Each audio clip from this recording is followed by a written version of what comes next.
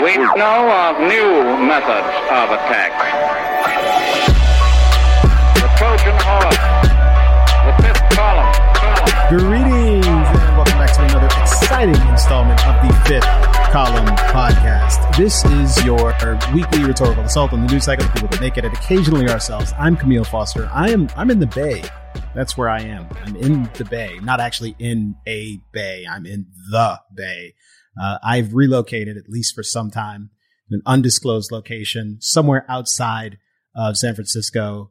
I look out my window and I can actually see the Bay Bridge. Like, it's that sort of outside of San Francisco.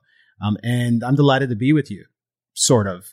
We'll have to see how this all goes because it's near my daughter's birthday. We're still recording at the normal time in New York, which means it's late at night.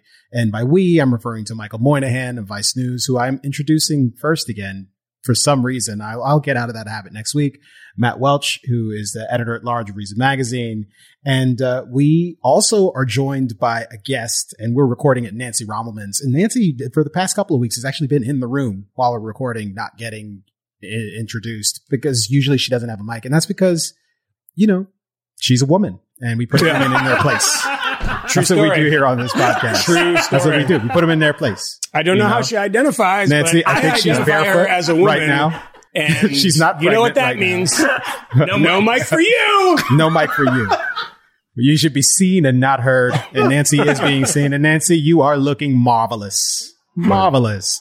And we also have another guest. Oh, well, the guest is Ben Dreyfuss. Hold on a minute. Can you guys hear that? Why is it? Is there like a helicopter? Something going on? Is that your neighbor landing his helicopter? No, it's the shower. My daughter is taking a shower in the next room. Okay, that's fine. Yeah, it's good.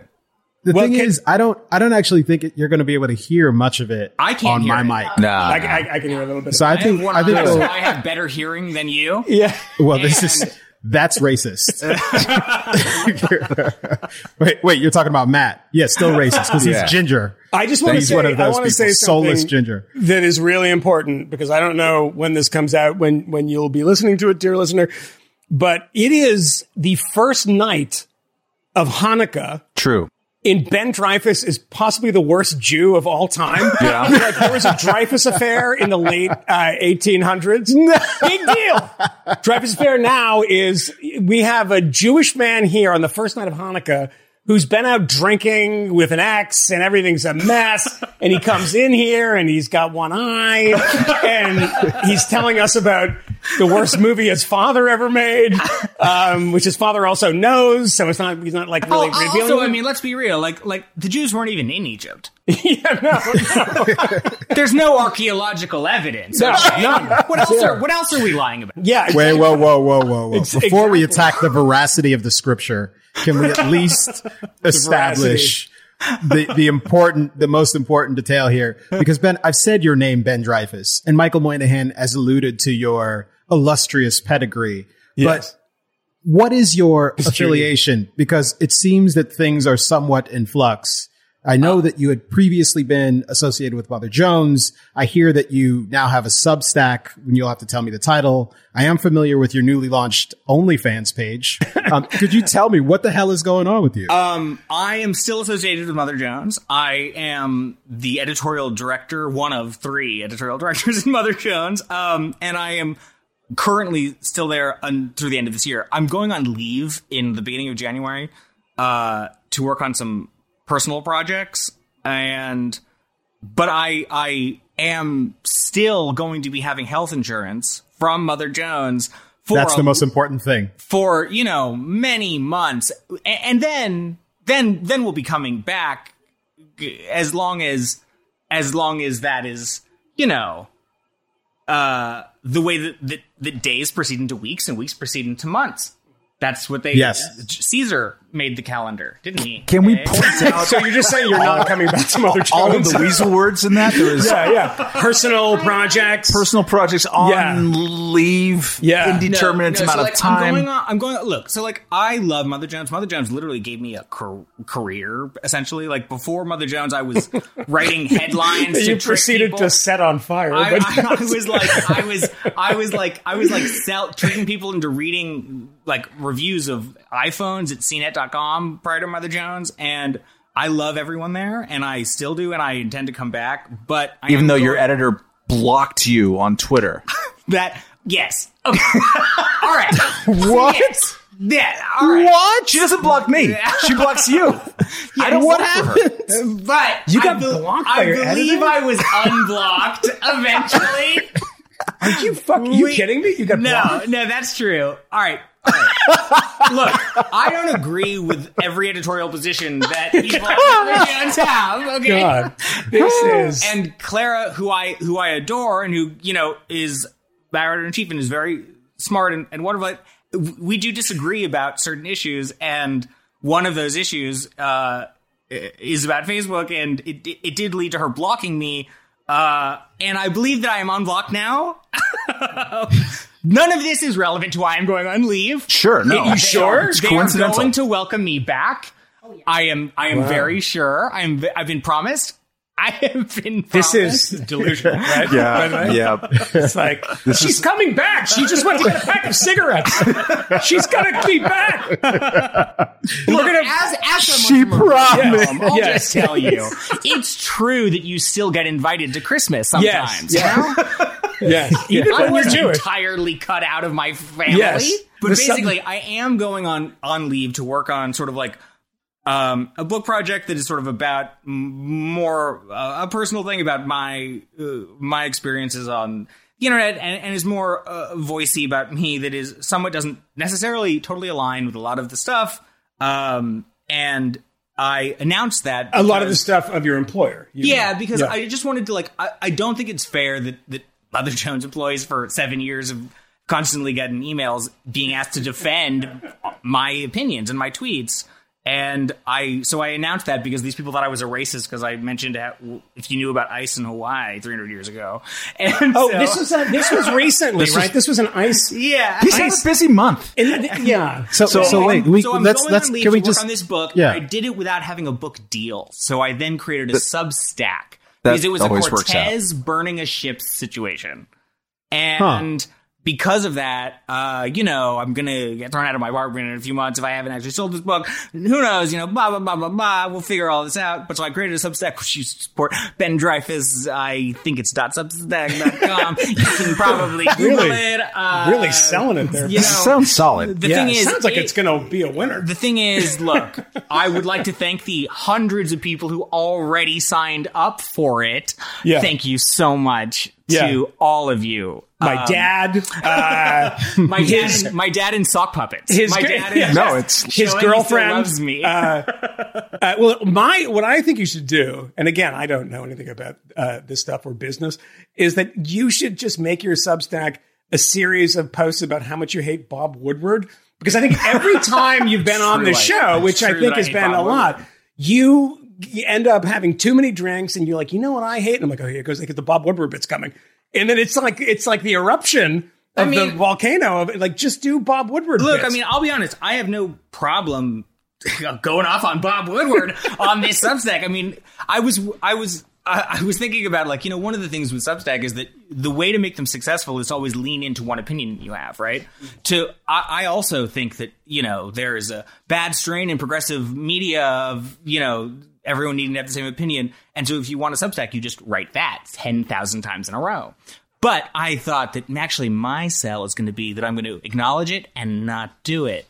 But what I am 100% willing to do is make it about how Bob Woodward is a total fucking prick. Is a bad man. Yeah. He's one day, if there is a hell, Bob Woodward will burn in it. Wow. There's not a hell. There's not, but yeah. But that if there was, Bob Woodward, he would be there with Mark Felt. The two of them together. He and just for those who haven't gone deep into the archives of the fifth column. And if you haven't, you're making an enormous mistake because we've been right about everything. We've been right about everything. So you look, oh my God. Especially Camille, especially Camille, That's true. You know what I call him, right?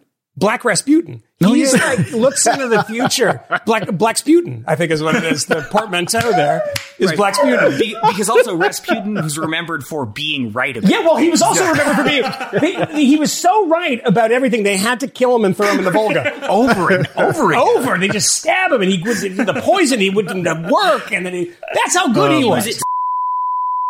Chopped him in a river. Like, wow. That's just a bit much. That's a bit much. It's a bit much. So what happens? You go to California. Happy birthday to your daughter, by the way. Thank you. Yeah, she did. She had a great birthday, and we celebrated by just getting her out of the city. Well, Ben, I'm glad to hear that you're okay because I wasn't really sure what's going on, and honestly, that explanation, I'm still not entirely sure what's going on. Was that an okay type of explanation? That's the cry for help. But it sounds like you're gonna be okay. Yeah, let me tell you the story. Like, you said now, I know that like whenever I come on here, I often like the liberals, all these things that everyone in my company should be embarrassed about. Well, that and we pour a lot of booze so that you'll tell us all sorts of things that you promised not to say. That's the way of getting a secret out of Arthur Schlesinger. Just get him a little drunk. But like, it's the vino. It's always the vino. Suddenly he's like, yeah, Kennedy did. He was not only fucking Marilyn, he was fucking Bobby too. But like, the thing is that what I do want to say is that I didn't know that secret ever came out. In a very earnest way, like I want to say that like Clara Jeffrey and Monica Bauerlein at Mother Jones have been incredibly supportive of me while I've done terrible things over these years, like including coming on this podcast and saying insane things. Do they know that you've come on this podcast and said insane things? They have been like, I could not ask for better bosses to have when you're going through the last few years where sort of like the cancel culture thing has gone on. They better than anyone else knew that like we should stand by this employee, even though there's thousands of people saying they're going to boycott him for a tweet because they knew it was bullshit. But what is the either tweet or the View, which is like something that doesn't kind of line up with Mother Jones's politics? What is that thing that's been the most problematic for you? Well, I mean, the one that's newsworthy. It's like just a week ago, right? 5 days ago. He had a really funny, stupid tweet, which is what Ben does. Yes. That's why we have him on the show. Which why we have him on the show. Yeah. Was like, I'm paraphrasing here, but like, wait, 300 years ago, people in Hawaii, they didn't even know what ice was. Think about it. And this became Ben is racist because his follow-up example was South Africa, and maybe that was ill advised. Yeah. Like, I mean, here's the thing. Actually, my tweet was less problematic than even the way you paraphrased it. It was, if you lived in Hawaii 300 years ago, you wouldn't know about ice. Think about it, because it's about the geography. It has nothing to do. It's a statement about like, prior to global connectivity, people's knowledge was limited by things like geography, and in warm places you don't have fucking ice. Yeah. And anyways, then I became a racist. And I would just think that you were on mushrooms or something. That's like the insight somebody has on mushrooms. Once we hit like day 3, and I was like, I'm still a racist because of this. And I was like, in South Africa, also it wasn't cold. And they were like, oh, well, now you're a racist because of South Africa's whole thing. Well, that's just true. And I was like, I don't know what. And then I was like, in Virginia 300 years ago, you wouldn't know about kangaroos. And people were like, well, you should have started with that because that's about white people. And I was like, but. Although all of these things are untrue, which is important. But also, if you limit the game of what would I know in the past to places populated by people of European descent, it's complicated because they were all traveling with knowledge from Europe, from where wars they were all talking and fighting for hundreds of years. So it's a little harder. You have to find isolated islands and shit to make this work. Yes. But anyway, it's amazing that people don't got do this exercised about such a totally bizarre string of tweets. It's like, that just shows you how shitty everybody on Twitter is. It's like, I need to get mad about something. It's like, when I look at your Twitter feed, half the time, I'm like, is Ben okay? Do I have to send somebody by to check? I'm just knock on the door. just the guy at the front desk, just knock on the door. And that's fine. And, but that, like, how do people get mad about these things? I mean, not only that, like, if they had seen my tweets from the week before, I had been talking about how people in Wisconsin had never had avocados until NAFTA. Objectively true. Objectively they true. had no idea about the type of shit that I was saying. Yeah. I mean, like your privileged existence when you were peeling avocados and cutting them into little cubes. The guy in Sheboygan was like, what is that green shit that he's got? As far as I know, literally no one could have sushi in America unless you were a rich Hollywood agent until 1995. Yes. Like, well, no, people were definitely and Mike Ovitz. Like people were definitely eating raw fish. They just didn't know. Right, they didn't know about it. They were lucky to hear. Yes. Now, Ben, how an agent had a California roll. If that, now, I need to contend, is the best defense of free trade I've ever heard. Yep. I need to contend with some of the fake news that has been spewed, though. We do know that Hawaii has a mountain, Haleakala, because I've been to the top of this mountain. Okay, where there is snow and ice. Let's do this. Maui. You know what? Fuck it. Let's do it. Let's do it. It's beautiful. You should visit. Let me ask you a question. Haleakala. Let me ask you a question. One, that was people saying. They were like, Ben, how dare you not know the geography of Hawaii? And how dare you? Snow on this big mountain. You're supposed to be well-traveled. 300 or 400 years ago, how many people do you think climbed up this fucking mountain? They could see. They had eyes. They could look up there and say, whoa, that's just white thing at the top of the it's white up there. I'll tell you what they knew it wasn't. What? Exactly. Come? This wrong podcast, Ben Dreyfuss. But like, imagine being the person who did climb up the mountain and then tried to grab some snow and walk down and tried to explain it, and it melted as you walked down. And now you are trying to explain to people this experience you just had, and you're saying it melted. I don't know. Yeah. And they're thinking you're fucking wacko. And people were calling me a racist about this, and all I could say is like, I didn't mean anything. You were just a wacko. I didn't mean anything mean. I didn't mean anything mean to the people of Hawaii. I was saying if I was in Hawaii, I would know that. And then people also called me a plagiarist of 100 Days of Solitude, because apparently this is a part in that book that I never read, but I lied about reading in college. Yeah. And apparently, I mean, Gabriel Garcia Marquez will get you racist. A lot of racist. jail. He's a racist. Yes. Apparently. This anecdote about Hawaii is in there? No, but about going up and having ice, discovering ice, trying to explain it to people who don't know about ice. Oh my gosh. This is probably one of the strangest openings of the podcast ever, but... Well, anyway, let's establish my this. bosses at Mother Jones are incredibly patient. Yeah. Well, I want to establish something else. Ben Dreyfuss is not a racist, and anyone who suggests that he's a racist is a moron.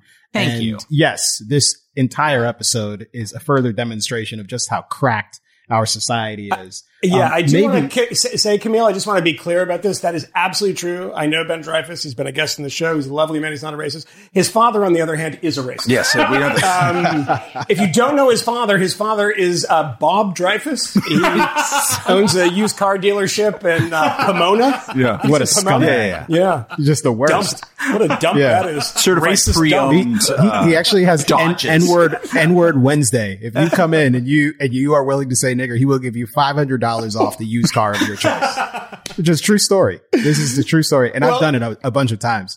It's actually great because only black people can take advantage of that. Black people and racists. Yeah. And Ben Dreyfuss. And Matt Welch, who occasionally uses Bob Dreyfuss. Who, by the way, we were saying, before we started, because I'm sure this sounds like shit because we have a complete technical meltdown because Camille's in California and everything. But in the time when I was trying to find cables to set this whole thing up, you did tell us that the worst movie that your father was ever in. I never said it was his worst movie. No, but Roger Ebert did. Roger Ebert did. Yeah. The movie that like probably like ruined my father's career is called Krippendorf's Tribe. And it was made by the Disney Corporation right after my dad had been nominated for Mr. Holland's Opus, and he was, on the up. Yes. And he was paid a great deal. His agent then was, I guess he was probably William Morris then. But anyways, he like does this movie with Jenna Elfman, and it's called Krippendorf's Tribe, and it's about a professor at UCLA who is given a lot of money to go find a tribe in Papua New Guinea, but instead spends it on his family, and they have a pool. And so instead, he dresses his white kids up as I love where this is going. Indigenous people from Papua New Guinea. Oh. And then they fake it. They fake the tribe. What, loincloths? Oh yeah. There's a scene of circumcision. Actually, I'll say this. In Roger Ebert's review of it, where he was like, this is the worst movie that, Disney Corporation's ever made. He was like, actually, I'll say there is one funny scene, and it's when Richard Dreyfuss pretends to circumcise his son with an axe. So that then undermines his other judgments about the movie. If he thinks that's the funniest scene, right? Can I ask you a question? Is there extensive body paint and blackface throughout this film? Oh yeah. Amazing. Yeah. Amazing. It's rising up to Camille's like a Netflix. This movie this is not his worst film. This is his best film. What year was this? 1997 or something. So he was like the C. Thomas Howell of the 90s after Soul Man. The meanest thing that anyone has ever said. Yeah. There was a review of the movie Poseidon where someone called my dad the red buttons of the Oh, wow. Of like the 2000s, and I was very offended by it, but this was worse. The C. Thomas Howell thing. I mean, it is, because I kind of like red buttons. Yeah. When it was Red Skelton, it'd even be better. Anyways, my dad was the top box office person in the late 1970s in the United States, and you know. Yeah. And it's been a tough ride. Right, totally. Like, it's hard to be a Jew. Yeah. It is. In Hollywood, especially. It's true. Yeah. On this day of Hanukkah. A son who was disabled, and that was tough, you know? Is that you? I don't know. I didn't know if there was another Dreyfuss. I don't know either. It was like one of the. But there is at least there's one. Was it like one of the Kennedys where they shipped them off or something? Kit Kennedy. Kit Kennedy. Who they lobotomized. There's a book Seattle, about Kit Kennedy that is so good. It's like a biography about Kit Kennedy, and they should make a movie about Kit Kennedy, but just change the ending. You know, like make it so that it's happy. Make it so it's good. We should say before Camille tries to get this back on, and oh my God, he's buzzed out there. He's positive. I'm still here. I'm still here. It's just if I change windows. Is that... Anyways, I work for The Nation. Ben works for The Nation, but he's also here by insistent popular demand of the Fifth Column audience. Yes. Several listeners, including in our last Patreon episode, we read a letter from. Email, They're like, is Ben not on here because you have a beef? Yeah, there was a conspiracy theory that there was some sort of Ben Dreyfuss beef. Yeah. And I immediately shot that down, and then thought beef for a little bit. Based on what? What would the beef? I don't know. It was actually a beef with you, and I forget why. Either because he was racist or not racist enough. I'm not sure, but like something. Something like you guys had a disagreement about something. Something about snow in Hawaii. I don't know. Yeah. I mean, the only disagreement that you and I have ever had on Twitter, or any of us have ever had, except for the fact that none of you have watched enough films with my father, are we did disagree about Taylor Lorenz once. Oh, that's stupid. Oh, don't start that now. No. I mean, she's gotten a lot worse since then. All right. Don't. We don't want to talk about this because I'm going to defend Taylor to the end. It's not important right now. I just want to say that must have been it. And what I'm saying is that has nothing to do with me being a racist.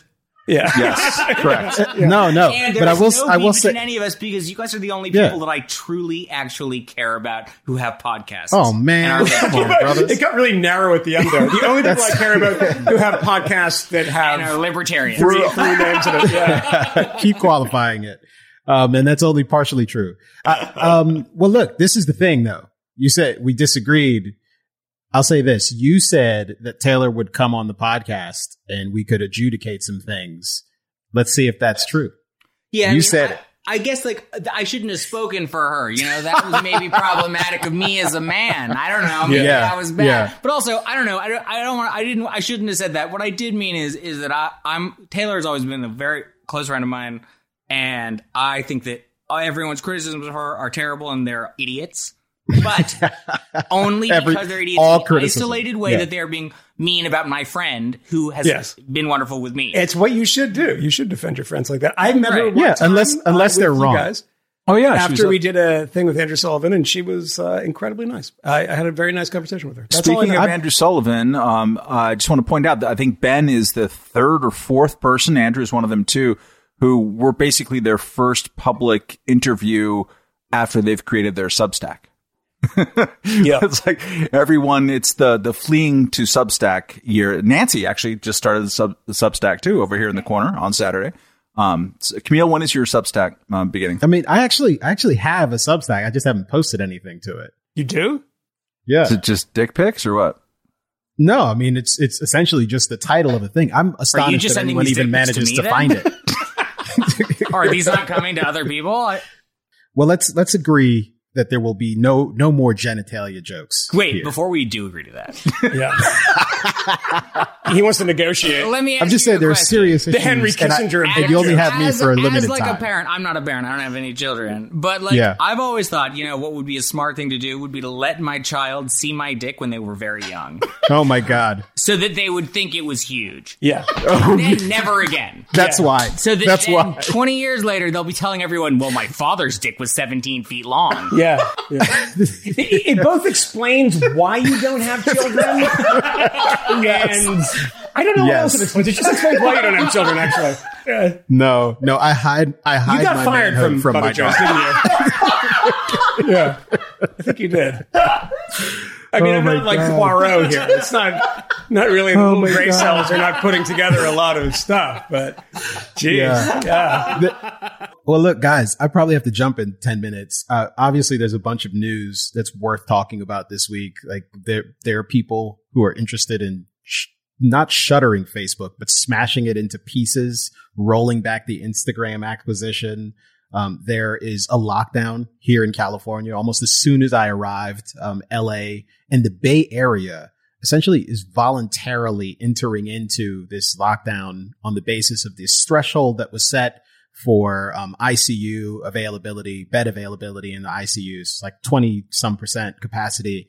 They jumped in and decided to lock down before the threshold was reached in order to be out of an abundance of caution. And the lockdown is all sorts of weird, but it is having some serious repercussions for various people. And there are plenty of other things going on. The Biden team is starting to shape up. So I won't be able to discuss all of those things with you guys this evening, but I look forward to hearing your discussions. But pick one. Some of those things. But you're in kind of Silicon Valley now, Camille. So, yeah, I am. Are people wailing, gnashing of teeth on the streets about the fact that Facebook is going to be broken up like Yugoslavia? Is it going to be actually broken up? No, of course not. It'll take years, and then it'll fail. It'll take. I mean, look, this is the thing that's amazing about it is I always compare this, and I don't know why no one ever mentions the fact that when it happened, when Europe was the first, I mean, the EU was doing this. And then the US was like, we have to stop Internet Explorer. Do you remember this? Yeah. And it's like they were throwing all their weight behind this. I'm like, no, it's actually not that great of a browser. And I was listening to something today, and they were talking about how they shut down Vine. This is part of the FTC's case here, right? I'm not even sure people remember these things. I don't know if people remember the controversy over Internet Explorer being bundled with the Windows it was software. Bundling of Internet Explorer. You have Do people to use even it. remember what Vine is? Do they remember? No, like 6-second videos. It's like, Vine failed. But it was closed. It was doing very well. And Twitter bought it, right? Or it was exactly. And they got nervous about it, and they have I think some sort of internal emails in which it demonstrates that Mark Zuckerberg is a businessman, and he's like, "Oh, this is threatening us." And the Vine thing is interesting because all of this stuff is like when they bought Instagram. It was 2012. It was 2011 that the conversation started. And they were like, we're uploading, it was an internal email, that they're uploading, there's people uploading 300,000 photos a day on this platform. We have to look into it. 300,000 photos a day. It's probably 300,000 photos been uploaded since I said that, right? And they made a good bet, They right? probably uploaded 300,000 lying pornography photos of children, that they need to get rid of. Like, they haven't properly fucking actually, managed. Yeah. No, I mean, this was a good bet on their part. And everyone's talking about this. Well, I heard all these things people talking about Vine. It's like, is anyone going to talk about TikTok in this? That TikTok is eating their lunch. This is what happens. I don't know anyone my age, which is, early 60s, who actively uses Facebook anymore. I mean, that's Facebook, not true. That's just not true. But Facebook, you have to admit that, and this is what the acquisition, this is what they're complaining about, but they couldn't have foreseen this in 2011, 2012. is that there's a generation of people now who prefer Instagram. There was an attempt by Facebook, by the way, to buy Snapchat, and Snapchat said no. That's what the Instagram people could have said the same thing. But there is a thing in the Wall Street Journal about, they come with these big buckets of money, and what are you supposed to say? Well, you're supposed to say no. Well, they come with the buckets of money. They also threaten to clone your technology. That's usually the way the offer goes. It's like you could take the bag of money, or we can axe you in the head. Right, which is what they did with stories, right? Like Instagram stories were just stolen from Snapchat. But like, let's say you have created an app called Instagram, or its competitor Hipstamatic at the time, and like you have hundreds of thousands of things being done on there, but you have not monetized it in any way, and then you're offered $1 billion to sell out, but you have shares and all, you also run it. And like, of course, that's a smart decision. And I mean, Facebook enters into these arguments. They argued against the FTC a few days ago, yesterday or whatever it was, that they were like, we've added features. The only feature that they've added that matters is stories that they stole from Snapchat. Like the core functionality is the same. You like these things. But what they did do is that they used all the data to make all their ad targeting better. But the thing is that people's problem with Facebook has nothing to do with that. What people complain about Facebook is that they don't like the news feed. That's 100% true. And even if they broke these up, if they spun off WhatsApp and they spun off Instagram, it will hurt Facebook financially by making their ads worse. But it's not going to change the fact that your cousin is a racist and is sharing photos that you don't like. And it just isn't actually the problem that people truly have with Facebook when they talk about it. No, it's 100% true. I mean, the complaints that you hear about Facebook was the top 10. And I shared with you guys today an old episode of The Daily, which is kind of, I listened to it this morning, and it's from, I think, July or something. A former guest in this podcast, Kevin Roos, talking about how catastrophic it is that on Facebook, the top 10 posts are from like, what's the guy's name? Dan Bongono, Mr. Bongo or whatever. Yeah. Him and, other sort of idiots.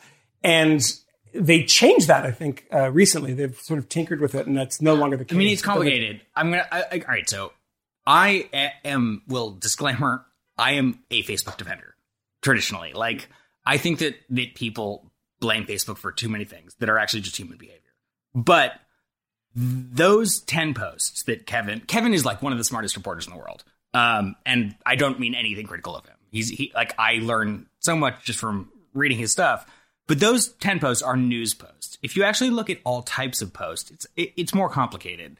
And the fact is, if you look at any single platform, people just like right-wing populism. Like it's an alternative to the media. Right, say. There's a guy named Rupert Murdoch who is the biggest enemy of Facebook, and he became famous and rich by proving this with newspapers, right? Like, and then there was one day after the election when Biden had obviously won that like all of the top 10 on that list were from the New York Times and CNN, and everyone was like, "Oh well, yeah, Facebook." They must see how things are changing. They're trying to talk about how, now. Wait, sorry, who's the Australian with you can't see what Ben is doing? George Zips. He's like George Zips, right? Oh yeah, George. Yeah, but they were all saying like, Mark Zuckerberg must have flipped the switch. Said now it's pro Biden. But in reality, like, it changed that next day. What happened that day was that there was a lot of Democrats happily sharing election results. So is it remain true that if you look in the past week or something that Dan Bongongo or whatever is still number one? Yeah. But also, like, there was this thing that I'll now say that is now getting into like personal Mother Jones things that like the Wall Street Journal reported that they had specifically targeted us because to change this thing because they were gonna make this change, and then they were like, oh well, it'll look bad, and so they altered it so that it would help Ben Shapiro and hurt Mother Jones. And like I created the Mother Jones Facebook strategy. So like the irony of me being the biggest defenders in history of them is that they had also like personally made my life worse when they did that. But also like, and that's bad, but it's also not what, even in that situation, is the liberal, like, Bond villain here. What they were doing was, like, trying to appear like they were even-handed, and they were doing it softly. Like, the way that engagement in these things work is that they're a cycle. Like, you make it so you unvalue a certain type of engagement so that slowly but surely... You ever seen the movie Office Space? Sure. You know how, like, they take one penny and that then no one will notice for a while? That's how it happens with, like, a cycle of suddenly... fraction of a cent, actually. A fraction of a cent. Suddenly Ben Shapiro's things will do better than the liberal things because certain things will... It's not going to happen overnight. And if it was, they're the dumbest motherfuckers breathing. Because, you know, they don't... The irony of all of this is that they just spent years trying not to get an FTC violation to break them off. And now Yeah. And of course, that they are very happy to point out, and they're right to point this out, is that the FTC allowed them to acquire Instagram and to acquire WhatsApp. And, you know, they say, well, hang on, what happened? Well, it's what you've done since. Well, anti-competitive. What's happened is that the political climate in Washington has changed towards antitrust, particularly big tech. I mean, Mike Lee is out there this week saying, let's break up big tech. This is constitutional, conservative, hardcore capitalist, whatever guy, Mike Lee, saying, you know, enough. Ostensibly, Matt Welch. Ostensibly. Right. And, you know, of all the people who've been flying that flag and, you know, today 106 members of the House of Representatives signed on to the Release the Kraken lawsuit in Texas to challenge the election. Just an absolutely batshit insane thing, including all these Freedom Caucus types. So, like, of all the people who once, you know, flew the flag of constitutional conservatism, Mike Lee, for me, was always one of the 3 or 4 best. And the fact that he's out there breaking up big tech now, to me, shows which way the wind is blowing. That wind was blowing in that direction for a long time already with Elizabeth Warren and Bernie Sanders. They've been talking about this stuff for a really long time. But the question is, I mean, look, none of these people believe anything, right? They don't. I mean, it's been amazing to see these Freedom Caucus types who very quickly, it's not even that they've just made a turn of a half a degree or something. They have become populist in the sense that I cannot distinguish them from a lot of kind of left-wing populists. Like when I talked to Steve Bannon, like all the Bannon stuff, I kept on saying you're Chomsky. You sound just like Chomsky. And the reason that I think that this is happening with somebody like Mike Lee, I wonder if, and this, you know, you can't, it's not falsifiable, but I wonder if the Hunter Biden thing never happened. What would Mike Lee do? I mean, honestly, I think that actually had a huge effect. Maybe this is why I am on leave from Mother Jones, but let me defend Mike Lee. Yeah, you gotta go, man. Sorry. Camille's gotta go. He doesn't like before you defend Mike Lee, I've got to jump. I'm intensely interested in this and want to talk about it. These people have no principles. I can't imagine that this goes anywhere. I also can't imagine that this becomes all that important to most Americans politically. I suspect people will be much more concerned in the coming weeks and months with the material impact of the pandemic and the associated economic fallout on their lives, as opposed to this ridiculous effort to break up Facebook that is likely to improve the quality of no one's life, unless you're a competitor of Facebook's. So, on that note, I bought shares of it a few months ago. That was your first mistake, buying shares. He's made other mistakes. Put your money in Bitcoin. Well, gentlemen, I adore you, and lady, I adore you twice as much. And we'll do the thing soon, properly, when I'm in the studio next time we record. Yeah, I just think the Facebook thing is so strange because the people making these arguments about it just tend not to have any knowledge of technology whatsoever. You think that a sort of base knowledge would be required. You saw those hearings in Congress. I'm like, right. What the fuck are these people talking about? Well, I would make a distinction there. I think that actually Mike Lee and Ted Cruz know what they're talking about. They've just decided to be dishonest about it, especially when they talk about Section 230 of the Communications Decency Act and whatnot. But I think Ben's insight earlier is the right one. People and by people, I mean people in the political class. So journalists and politicians and kind of the orbit around them are mad. They feel a sense of disquiet about Facebook. This is not, by the way, reflected in the broader population, as you well know. Like Facebook and social media gets much. I mean, people, their growth is flat over time, so it's not like they're hysterically popular. But it's still like it's a huge baseline. But like people are imagining that this solution will address the things that make me feel bad about them, when in fact they have nothing to do with them. What they're going to do when they like go out and like replace Section 230 is WikiLeaks disappears the next day.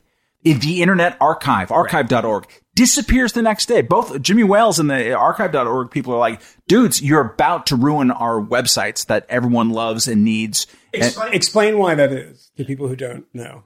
I don't even know why that is, but like, because basically Section 230 protects people who publish on the internet, regardless of what they are. They could be a newspaper. They could be anything. It protects them from the behavior of their users, their commenters, right? So like, if you change the rules of that protection, which was hard fought in 1996, the Supreme Court even got involved to some degree because the Hillary Clintons of the world wanted to make this they wanted to save the internet for the children or some crap. And so this allowed people to have and to foster these vibrant communities of human beings who they didn't have to be legally liable for. So if there's people who are engaging in a way, and WikiLeaks, or not WikiLeaks, Wikipedia is based on user engagement. They edit the thing, right? So if their behavior is in any way seen to be as moderated, or they're engaging with one another, the FOSTA and SESTA laws from 2 years ago was really like the foot in the door of all this stuff. This was the online sex trafficking laws that passed. And this is always start with the name of like protecting kids from child porn, and then everything else can tumble afterwards. But that for the first time made those people legally liable. If you could see that someone in the Reason comments like had some past interaction that might have been a prostitution deal involving a 17-year-old, then Reason would be legally liable. Right. So like, starting with there. Go on. So like every publisher and every website owner knows exactly about this because they have dealt with whether to moderate their own comments.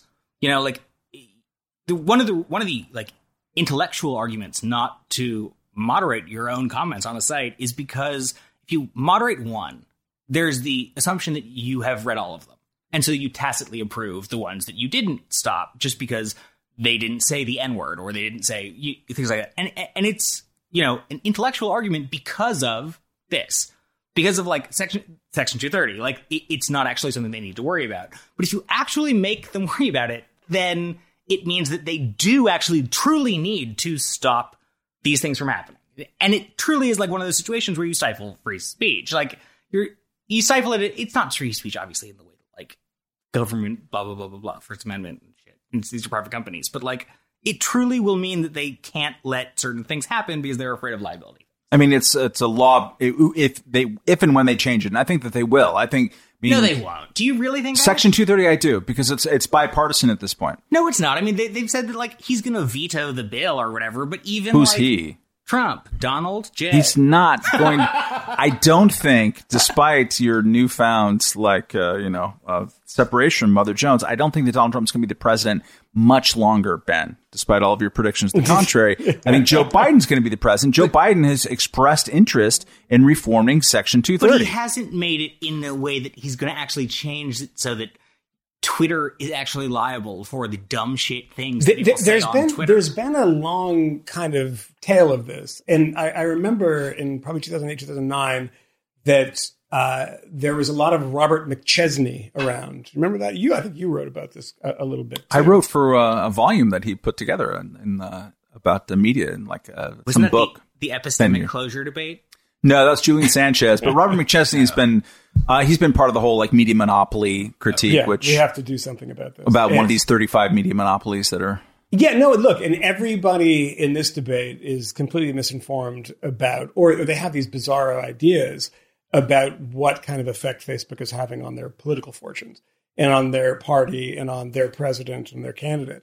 Actually, on comments, by the way, Facebook was a great boon to moderating comments, because when I think it was in 2012 or something that Vice replaced comments with Facebook comments. Right. And all of a sudden they became normal and clean because people were posting under their real names. Right. And you could track them. And all of a sudden Facebook had this. But wait, the irony of all of that was that I agreed with that. Like, that was one of the virtues of Facebook for a long time.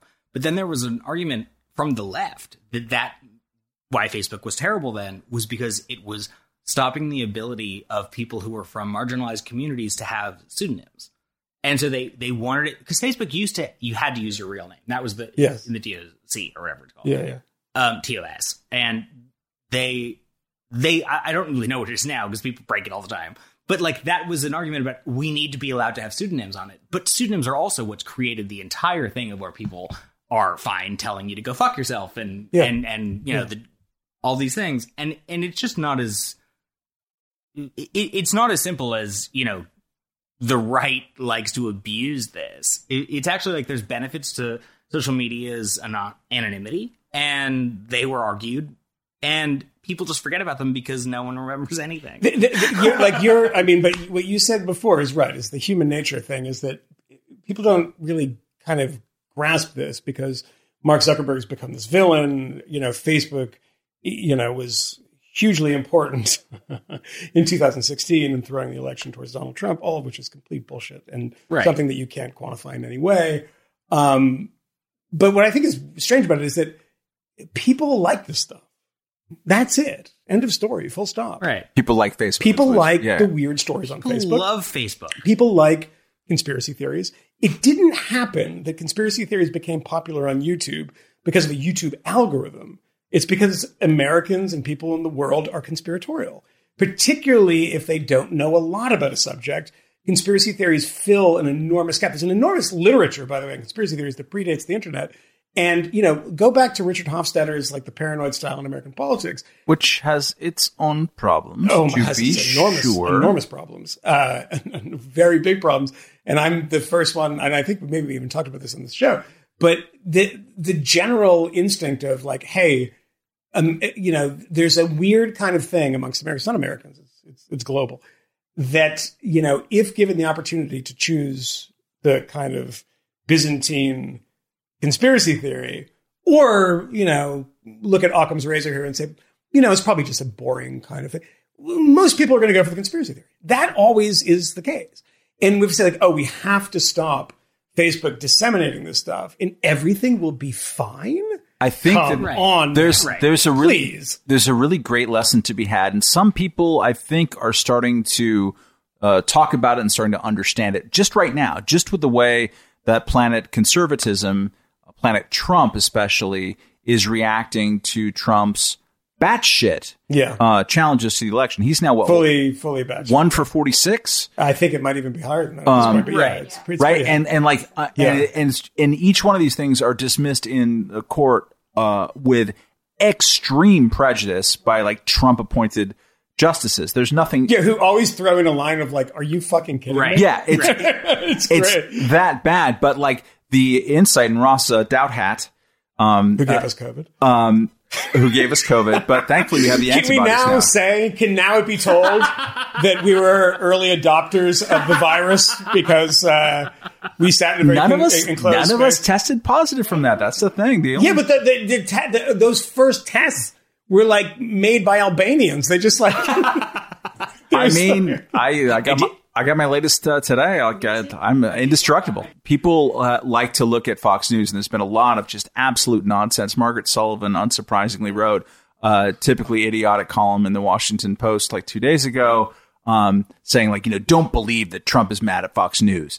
And then later on in the thing, she's like, I don't know what Trump believes one way or the other. Well, why did you write this? But it's a demand side. There's an audience for it. And so there are people who are servicing that audience. What Trump is doing in his legal challenges is not challenging this legally.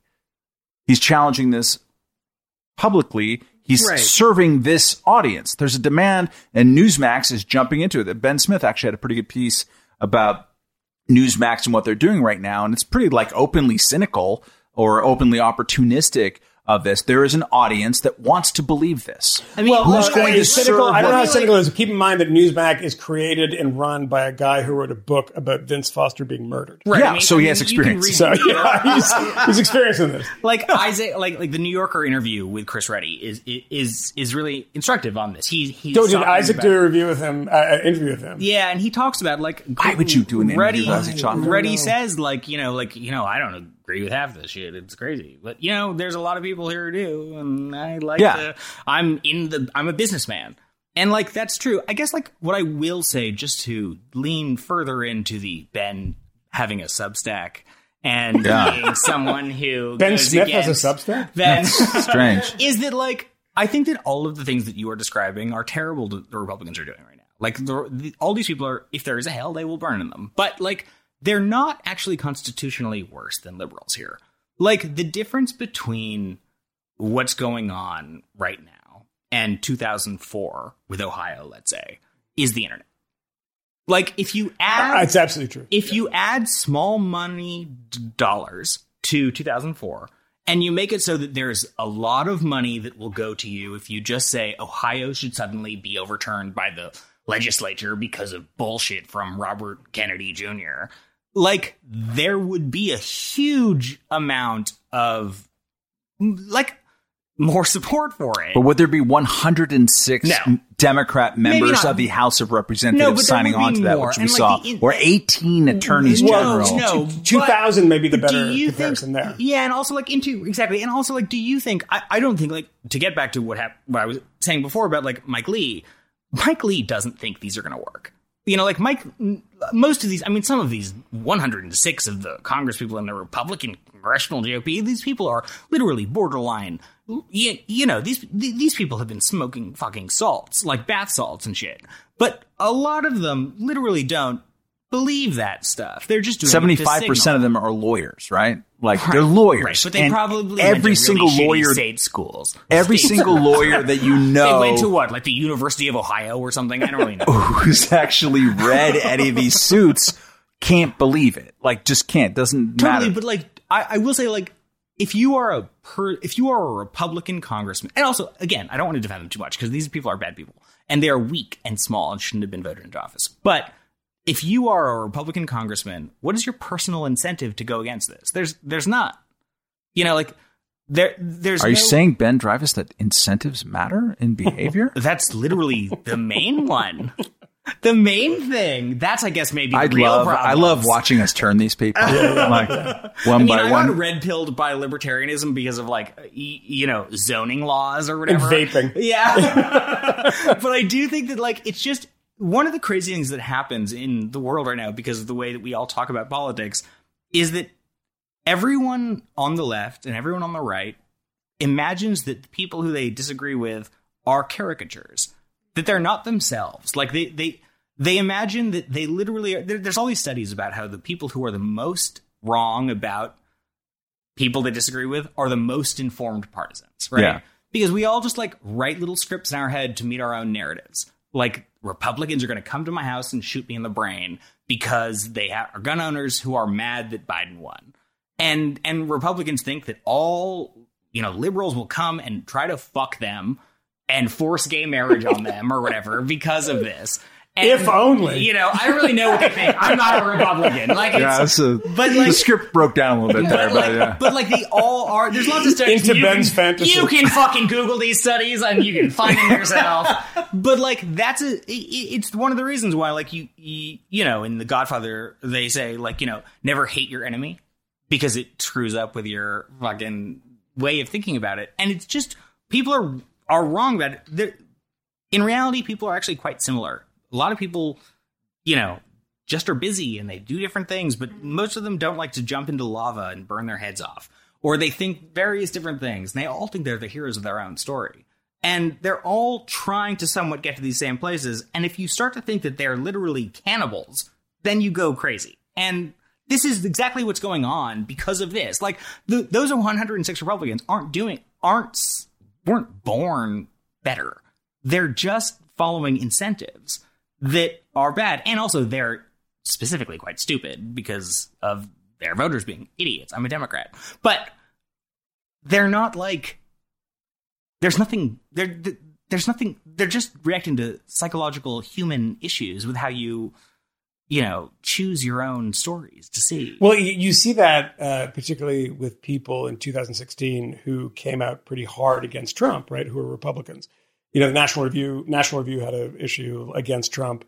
And then what ends up happening is they see people on the other side, people they hate so much, like the worst sort of Twitter types on the left, going in hard against Trump. And they end up like moving so far from the never Trump kind of world and end up defending Trump because the media is biased against him, and then all of a sudden they turn a corner into just defending Trump in general. Right. I mean, Brent Bozell was on the never Trump. Yeah. I mean, about 1/3 of the people who wrote for the against Trump Mike Lee issue, right? Yeah, ended up coming. Yeah, Mike Lee was who most people in the administration were. I mean, you have two fake economists of Larry Kudlow and Stephen Moore, who I think wrote a piece for the Wall Street Journal saying this guy's economic ideas are dangerous, and now flip on CNBC and they card out, the old cokehead Larry Kudlow to defend the most indefensible policies. Stephen Moore was like, I've seen the light about populism. I've really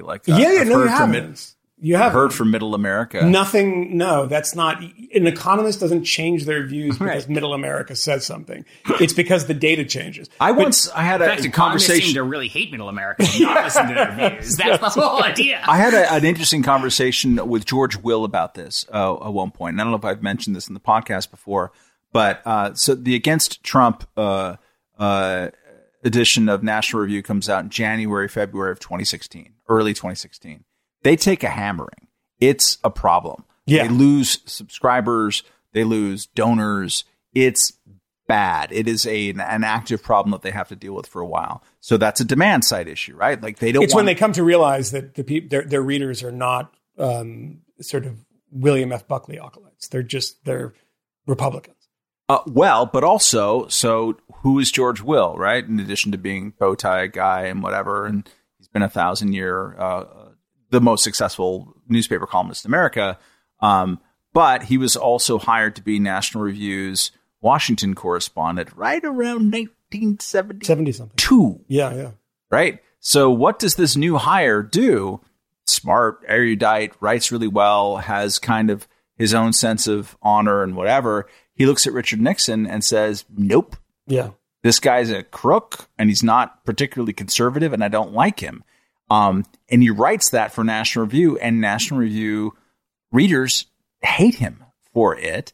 And he doesn't always get that stuff published in the magazine. It becomes a serious problem. Buckley defends him, doesn't always run him, or I don't know if it's Buckley's decision necessarily. I had a conversation with him about this privately a couple of years ago, but he's just like, yeah, it's all history repeating itself, the same thing, because you had the demand side of the audience, the readers, Republicans in general. They didn't want to believe the bad thing. Do you think that... And they rejected the conservative side, right on right violence. Because quickly, just because it is important to point out that it's not only the criminality, because in 72 that hasn't really sort of manifested itself yet. We've sort of where it's going. It's just the fact that he is not a conservative. He was an anti-communist, right? And that was a big thing. There was a level of venality, though, that was, even if it wasn't criminal. That was clear at the time. But, as that stuff starts sort of compounding and you get to the point where Barry Goldwater walks across town to tell the president to resign in the White House,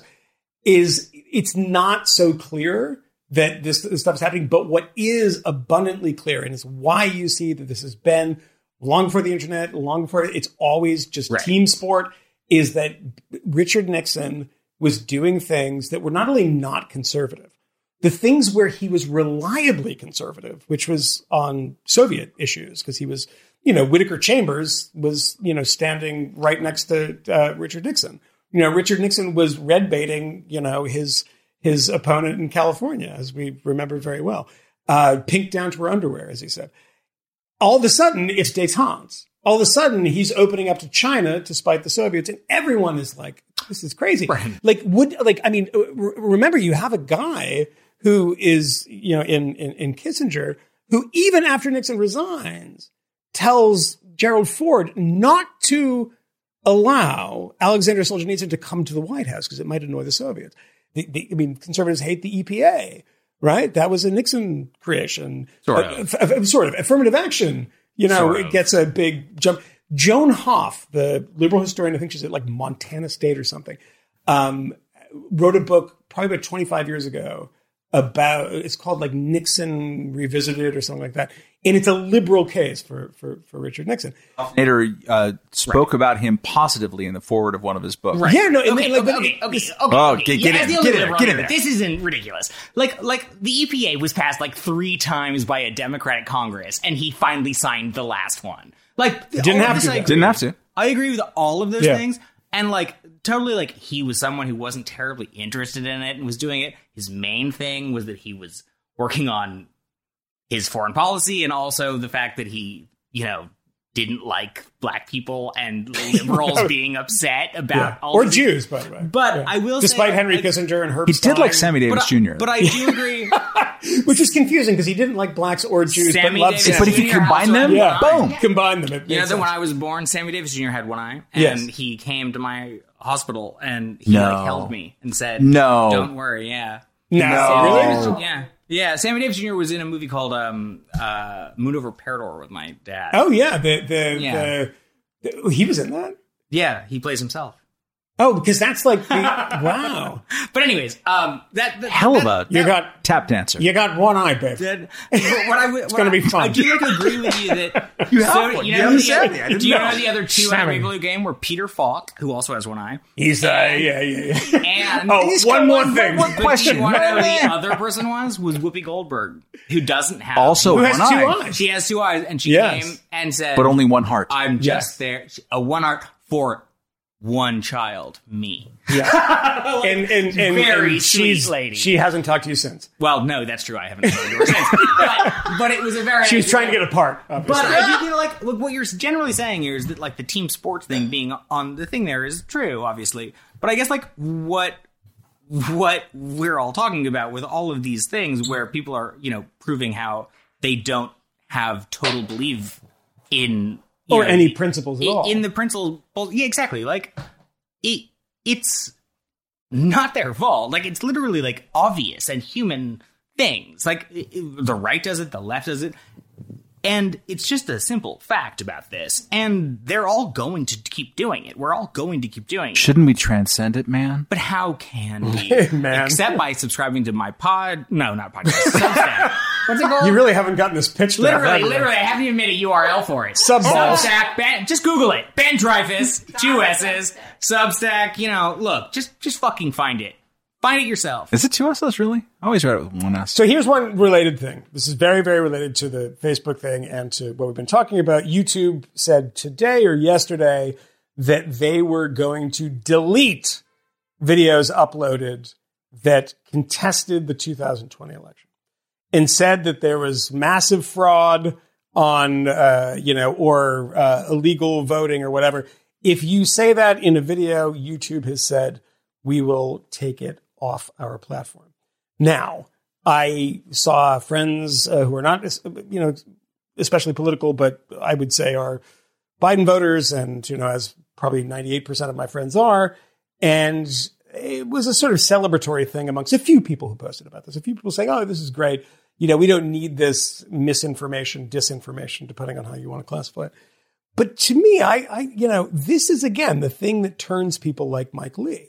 Is the Hunter Biden thing and, banning New York Post from Twitter or stuff like this, because they believe in some sense that these are organizations controlled by liberals that want to control the news you get, et cetera. And is that wrong? Well, no, it's not. The question, though, the problem with this that I have is that, as you said, Ben, there is a moment when Mark Zuckerberg's like, I need to throw Mother Jones under the bus because I need to placate these conservatives because they're a big part of our business model and we are not really on their side. We're a company. We're a company, right? And we want 50% of the population to be on our platform. But all of us here in Silicon Valley, we don't play that, but we have to pretend for a little bit. When you do something like this at YouTube, what is the version of pretending? Do you have to take videos down that say Stacey Abrams won her election? Do you have to take videos down? I mean, because the election right now is history in the real sense. It's a historical event now. It's only a kind of a short throw back to it, but it's a historical event. At what point is there some fucking kid or some 25-year-old, 35-year-old in Menlo Park or wherever adjudicating what history is true and what isn't? Because in the really, really brief period that this has happened, we all know that this is nonsense, right? Right. It is nonsense. We know that. But like, honestly, like, I agree with you totally and actually, like, sentiment here in the long term. But in this short term, I do want to sort of give these companies a little bit of leeway here. Like, they are trying to deal with something in the immediate term. But what are they dealing with? Like, they're not going to be able to. Obviously, those same liberals who were so happy about this when they announced that yesterday were immediately then sad today when they realized that OAN, or whatever the fuck it's called, still running all these things saying, that Trump has a huge cock and everyone loves to suck it. Like, I'm sorry. I thought you were going to go with some fake news, not some real facts to the penis. But like, I definitely do agree with you that like you're actually to circle back to the thing about 230, right? Like, it's dangerous to make it where you're suddenly in charge of the things on your networks, and that you're going to have to make decisions about this that are impossible for these companies to make. It's just not reasonable. Like, people have a lot of this isn't even facts that they disagree with. It's literally just opinion that, like, it's not possible for these companies. And there's an idea that these companies are so smart that they're just creating robots and that the robots are fucking the best robots. But like, they're just wrong. Like, these are companies with people with human incentives as well, and they're just not that great at fucking solving it. But they've also been on the receiving end. God, all the language is dirty now. Jesus, these robots. Of everybody, like, there's a will to censorship right now. Like, just today, Senator Josh Hawley, who's one of the biggest assholes in Capitol Hill, he was celebrating because he had just received word from MasterCard, I think it was, that they are no longer servicing transactions having to do with Pornhub or PornTube, one of the porns out there. Like, it's a huge. I know both of them. Yeah. It's just like that's the problem. He has two in his head, not just one. Yeah, exactly. And like this huge thing, and God damn it, Dreyfuss, this bulbous, this throbbing issue, right? This throbbing porn something. I don't know what it could be. And like, imagine a conservative. I'm sorry that Buttman Goes to Reno didn't show up on time. Listen to this podcast. We know the Buttman. True. No, totally. The first porn I ever saw was Buttman Goes to Rio. Yeah. I was 5.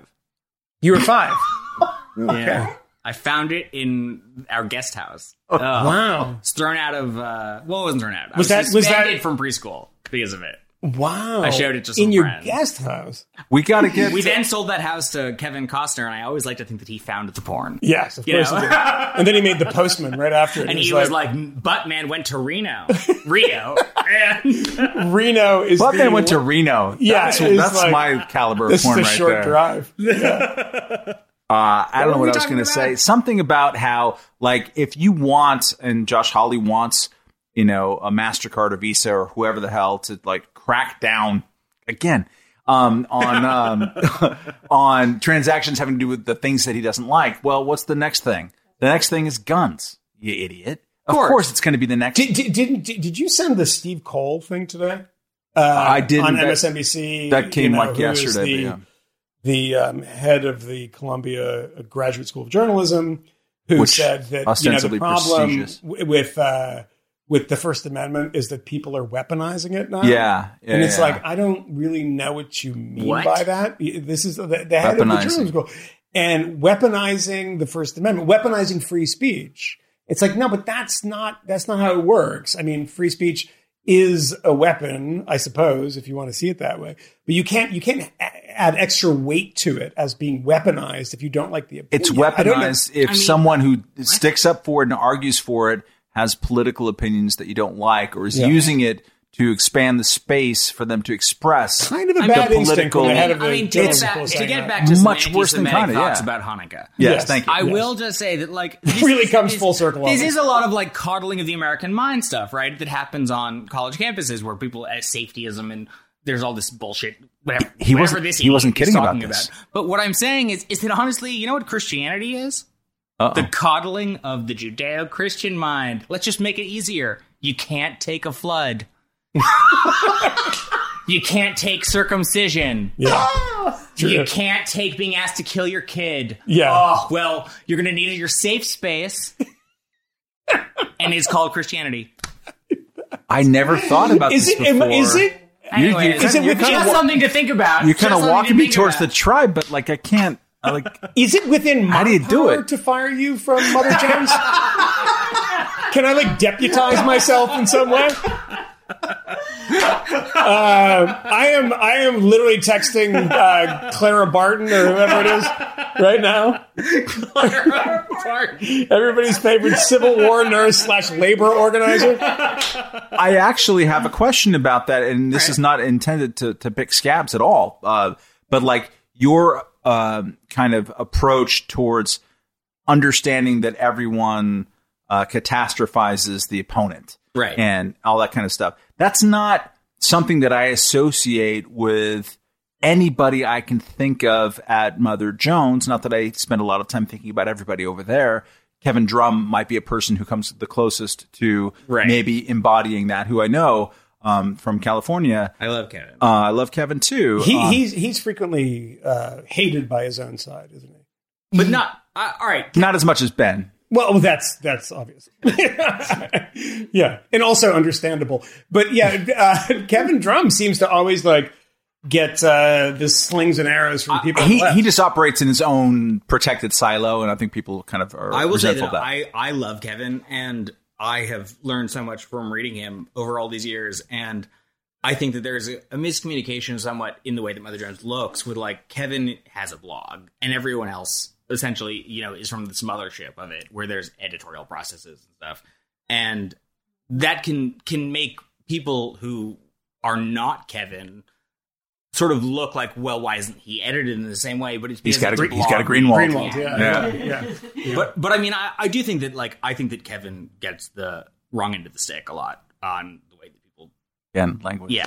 Kevin got in trouble because he said that he didn't like reading subtitles, and then he was called a racist for not. I mean, he's watching. Super wrong about it. He used to be called lazy. Is it racist if the movie you're watching is Hungarian? I mean, I don't want to watch those subtitles. I mean, I don't like seen those eyebrows. I also don't like watching subtitles. Like, and like it's because I have, maybe it's because I have bad vision and we can play that little game, but it's also like if I wanted to. What are you going to tell us? To have one eye or something? Exactly. Like if we want to go down this right, we can. But like in reality, it's like I don't want to do it. I don't want to read. I want to watch it. And the most bizarre thing about this, now that I'll go on a little rant about it, is that it's actually like a beautiful thing about the world that children in every country can go to the theater and see a movie in their own voice. It makes it special. It makes it magic. But it also is not a thing that you would ever say to anyone that, well, you have an obligation and you are morally indigent if you don't go watch something in another language and put in extra effort to read it. Like, it belies the entire experience of why movies matter. If you said that, I don't know. I really thought that was... Was it people like Twitter eggs, or were there people who were ostensibly serious people calling him a racist for that? It became a thing on Twitter. I'm not going to get onto the details of it, but like I'll defend Kevin that like I had read that post before there was a problem and I didn't recognize the problem. Yeah. I mean, I would imagine that despite all of your insanity, that you're a pretty savvy person. And when you don't recognize it, it's not a real thing. Right. And also, it's not, I'm sorry, but I see this all the time. Right. That I'm like, how are they going to get it to that place? And they always do. It's these bizarre things that I don't understand the criticisms anymore. And it's, of course, these kind of rote criticisms. It's funny. I saw a podcast just come up in my feed, and somebody who's been on this podcast and listened to this podcast, Ben Domenech, who does a podcast with The Federalist, had Matt Iglesias on. Now, previously, speaking about people getting in trouble, previously we had talked about Matt Iglesias leaving, doing his own Substack, and our conversations about this. And I had cautioned, I was sort of cautioning myself and maybe the room too, that we don't know why he left. So we can't say that it was just like this overwhelming kind of crazy woke politics that overwhelmed Vox as it's overwhelmed so many other institutions. And now we know that that is actually the case. And to listen to him talk to Ben Domenech and do it very carefully, but talk about how the place that he started, much like Glenn Greenwald, left The Intercept for this reason. And of course, Glenn doesn't have any problem just throwing thunderbolts at people. This is a place that he started, much like Glenn starting The Intercept, along with Ezra Klein. And I don't know if this is true of Ezra Klein. It probably isn't, because he got a job at the New York Times. But he said that he basically felt increasingly uncomfortable there because these small little things that he didn't quite get or understand were recast as these horribly kind of racist incidents or sexist or homophobic. I don't know which one it was. I think it was just racism. But he was trying to kind of talk around it. And now, those of us of a certain vintage, I know, Matt, you can attest to this, that there was a time in which, like, Matt Iglesias became a blogger. He was the liberal, right? It was like him, Ezra Klein, a few other people. He was like the lefty guy, and he was like annoying, and like he was Mr. Lefty. And it's like, oh my God, Mr. Lefty has been sort of run out of his own institution. And at what point, when people say, well, there's no such thing as cancel culture, whatever it might be. And I don't like, and we've talked about this before. I don't like that term. I think it's like not an artful term. I think it's flabby. I think it is something used by dummies on the right that I don't particularly like. And they use it for everything, right? Everything is cancel culture. But there is a real thing. And I talk to people about it all the time. People that I know that work at other publications that say, oh man, it's getting crazy in here. And they send me internal communications sometimes. They tell me what's happened. There are people still at the New York Times that are probably, on the run now because they're known to have been Barry partisans. There's a few left, right? And they speak in special code words when they talk to us. And you see it, right? Yeah. And we're in a bad place, of course, where people don't feel comfortable talking about. And when Matt Iglesias said that in his own publication, Vox, Matt, you can't both question those things were started like his liberal credentials. The Intercept and Vox both debuted in 2014. So imagine these self-creations. Greenwald was the biggest center of that. Iglesias was sort of like a number two to Klein, but they both created these things in 2014. They didn't realize that the liberals that they were hiring were different than them. But here's the thing. I'll say this. Like, I'm a big, like, Matt and Ezra and like fan. I was a big fan of Vox. I am a big fan of Vox. Like, also Lauren just left, who was the EIC, which also speaks to not great things there. But I will say that, like, I do think it's important to differentiate between why Matt left and Glenn Greenwald left. Like, Glenn Greenwald left because he wanted to be allowed to, without editors, just ramble bullshit. Like, Matt's leaving seems... I'm convinced Glenn is a prickly character. We had him on right afterwards. He hadn't been edited, and suddenly he was. Like, there was a record scratch in that transaction. I mean, is that true? Betsy. I am persuaded that is more true than it's not true. Well, I think it's also. Let's be clear about this, though. That there was that, and I don't know the internal workings there. And every time somebody talks about something that I do have like firsthand knowledge of, they're always wrong. They're always wrong. So I'm internal on the other side of that right. this time, and I want to make sure that to be clear that I'm probably wrong too. But the one thing I do know is that he mentioned it to us, is that the culture had changed in a way that people, and I've seen this in so many publications, I could have a list of 20 of them right now, where people who actually work at the publication currently are attacking somebody that also currently works at the publication on Twitter in the most horrible ways. Like Glenn pointed out, as a person that they had hired who was attacking Li Fong and calling him a racist. For the most bizarre reason, too, the most utterly bizarro, that he interviewed somebody and posted it on Right. But like amongst some other interviews. That is not why he left. Before Ben goes ham. But no, I think Iglesias was actually interestingly specific or careful and maybe right in his characterization with Connor Friedersdorf in that interview with Atlantic, which is that Connor asked him, like, was there something interior to the culture? Was it going in the wrong direction and whatever? And Matt said something to the effect of, like, hey, it's a problem at liberal media organizations, and sort of a generalizing here, but you should be able to talk about stuff in an atmosphere of a lack of fear. And it's kind of the opposite right now. People are walking on eggshells, and that's just not good for the spreading of ideas or just like that's right. Because he mentioned with Ben, he mentioned specifically the looting conversation, in which he didn't want to talk about. People wouldn't talk about it. So regardless of Dreyfuss's problems with Greenwald, which are legion, I do just think it is important to just acknowledge, like, the fact that he's not going to let it go. The Gila monster on your arm. I really do want to be clear. Like, The Intercept is filled with a lot of very smart and wonderful reporters. Like Ryan Grimm and Betsy these are very like good editors and good people. And I also don't have any insider information about any of this, but I do really want to make a distinction about why he left, like, and why Matt left. Like, I don't think it's fair to say that, like, Matt left because he wanted to, be able to. They wouldn't have stopped Glenn Greenwald from writing about how he doesn't like Joe Biden. Like, what they were problems with, as you can read in those emails he released because he thought they were going to be good, and then they made him look like a fucking idiot, were that they were incredibly patient and nice with him while he was saying all this bullshit.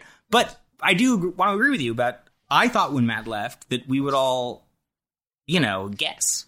And then he had that interview with Connor and sort of said exactly what we all sort of suspected. And it's a fascinating and also true sort of thing that, even if you don't agree with, is something to think about all of these publications. You guys were talking just now about the New York Times. If you read these two stories that happened in the New York Times, one of which is when Bari left, she writes about how people were mean to her with emojis. They bullied her with emojis. Okay? It was a callback to a Ben Smith column where people had said emojis when the editor of the opinion page had been fired because they had used the in France where the guillotine, and then people had gone to HR and they'd been like, and they had to talk about it. And so if you follow these two stories, there is a culture of emoji bullying going on at the New York Times. And that is ridiculous. And that's why Bari mentioned it. Like, it's just that you can politicize these in any way you want.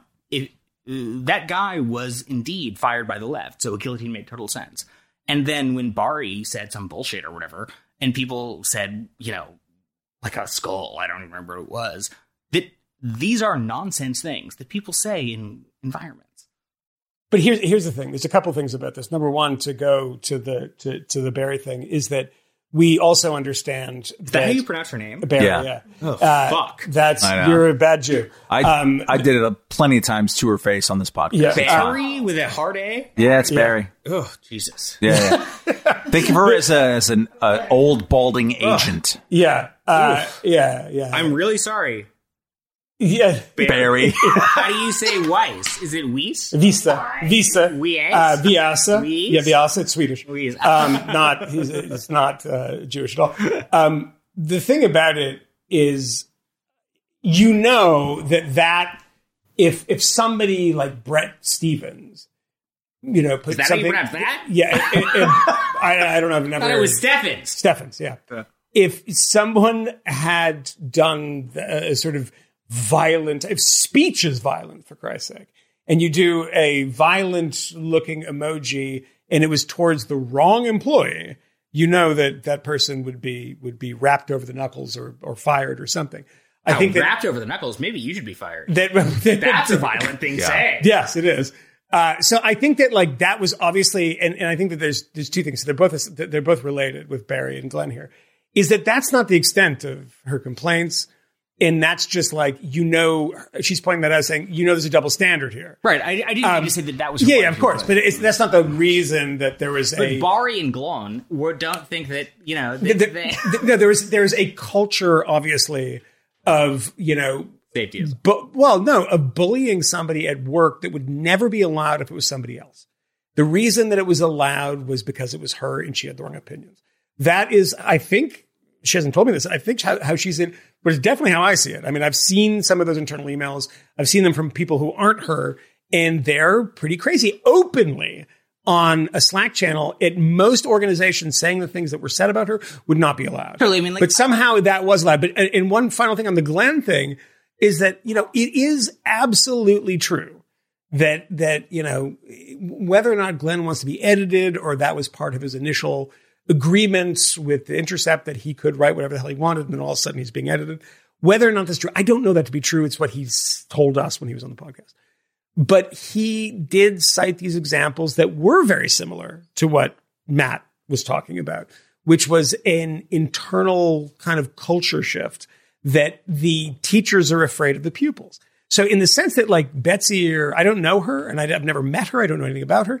And some of these other people that they probably are very sensible people. And they probably think this stuff is nonsense. And they probably wish they could do something about it, but they can't because they're held hostage. And I've had editors, one editor in particular of a publication who shall remain nameless because it was in confidence, told David me Broder. about... Yeah, it is. The dean of the Washington Press Corps. It is Victor Navasky, who mumbled something to me, and I was like, "Are you still alive?" That told me that gave me a scenario that had happened to him, and he capitulated pretty quickly. I can't be specific about it because it'd probably be able to be identified, and said, "Like, what am I supposed to do? Like, I have run this place for X number of years." And I have a bunch of 24-year-olds in here that are about to stage a walkout. Like, it's like the Woody Allen book thing. It's like the Jordan Peterson book thing. Like, we're a publishing company and we can't actually have these ideas out. This is crazy. We're going to walk out. They don't want the walkout. They're trying to avoid it at all times. And then there are people who are rock-ribbed in their convictions, like Glenn, like Barry, who are like, I can't take this shit. Because it's not just that one example.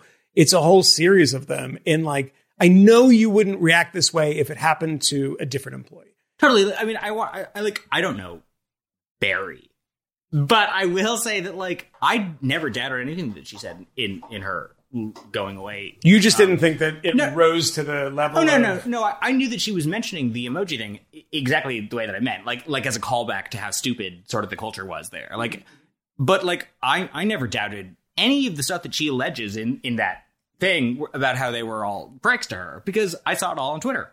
Like I literally saw New York Times employees do exactly that on Twitter, and they obviously, which is crazy, totally. Actually. And and I guess like you can get back to a lot of things that are just unprofessional behavior if you disagree with a colleague about how you react.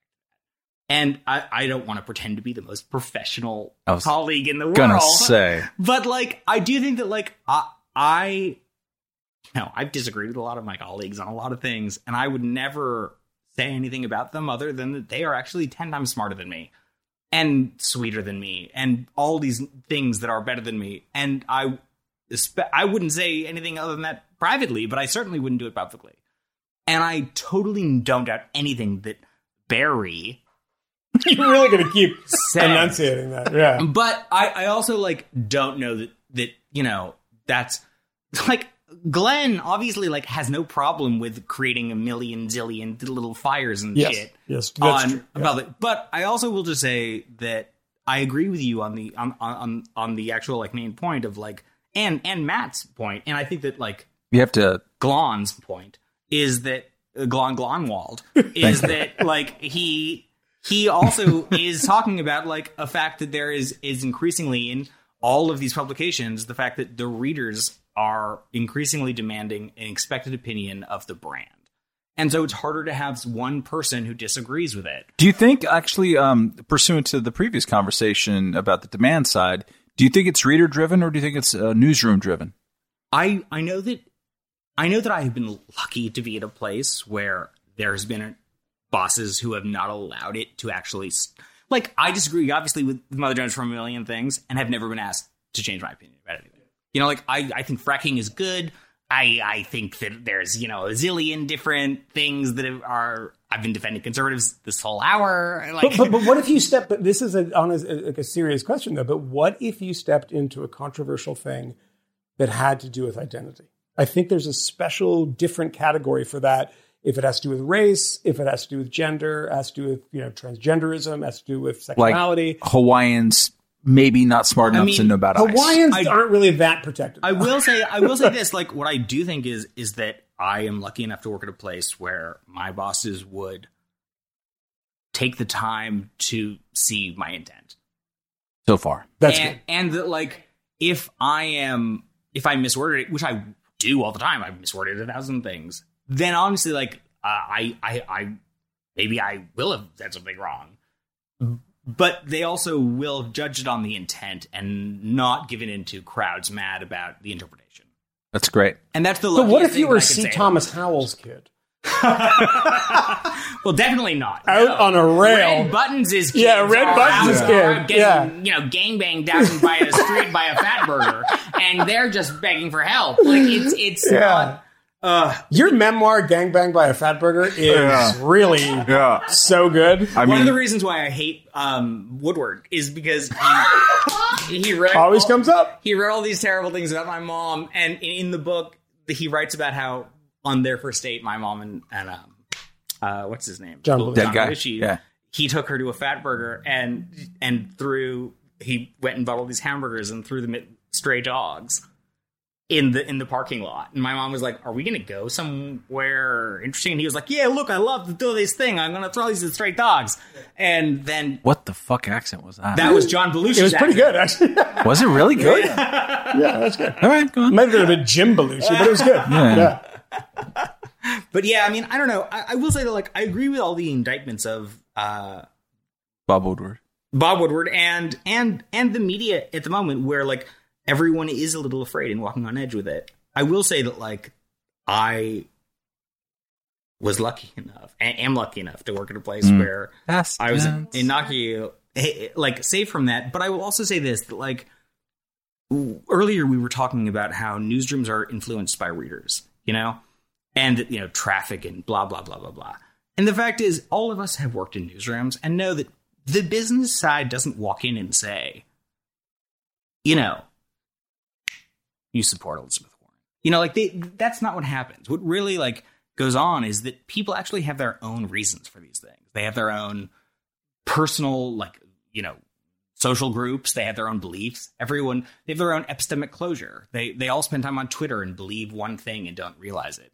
But it's not as, like, malevolent as I think that people outside of journalism sometimes think, which is that someone is coming in and saying, you know, I am an investor in the New York Times, and they are coming in to tell Maggie Haberman, you need to do this. Yeah, Carlos Slim. That doesn't happen. But at the same time, I do worry that, you know, liberal journalism, liberal magazines, liberal websites are in a tough spot right now. And I wonder what will happen to them in the long run, because, you know, Matt questioned you on this, and I think that I probably agree with him on this, is that I don't believe this is a response to readers. I think this is a response to internal pressures and the pressures of hiring. I think it's directly associated with the fact that journalism doesn't make a lot of money anymore. So you hire younger and younger people to do more and more work. And those are people that come directly out of universities, and they are really a different crowd of people from the ones that came out of universities when I was younger. I mean, it's not that their politics are different. It's just the way that they deal with kind of dissenting opinions is different. And just it's like Christianity. Yeah, well, yes, it's kind of different. It's kind of weird on this first day of Hanukkah. It is weird that to have people say that, you know, we can't publish that person. We can't. I mean, why? What is the fear? Is the fear that people be infected with ideas and then believe them? Do you have that? Like, the entire conversation about media right now whether it's YouTube taking down videos, whether it's Facebook's power, whether it's you can have somebody on your editorial page or you can't have them on, it gives absolutely zero credit to the reader or to the viewer. It's like if they hear this stuff, they see it, they're going to be transfixed by it. It's the most patronizing thing in the world. It's the most patronizing thing in the world. But again, that goes to the like the kind of top-down critique. Like, we are in where we are now because of the evils of Rupert Murdoch or Fox News or fill in the blank boogeyman. And this has been consistent since the War of the Worlds broadcast, right? That influenced an entire generation of academics and media critics that the nation are sheep and they are gullible to someone who can spin the airwaves in a certain way, and it's going to influence their behavior. Now, granted, reality TV show guy became president, and he's telling a bunch of people a bunch of crazy shit they believe. Right? Like I only am as successful in this business that I am because of a specific tactic of like I had a talent for Facebook.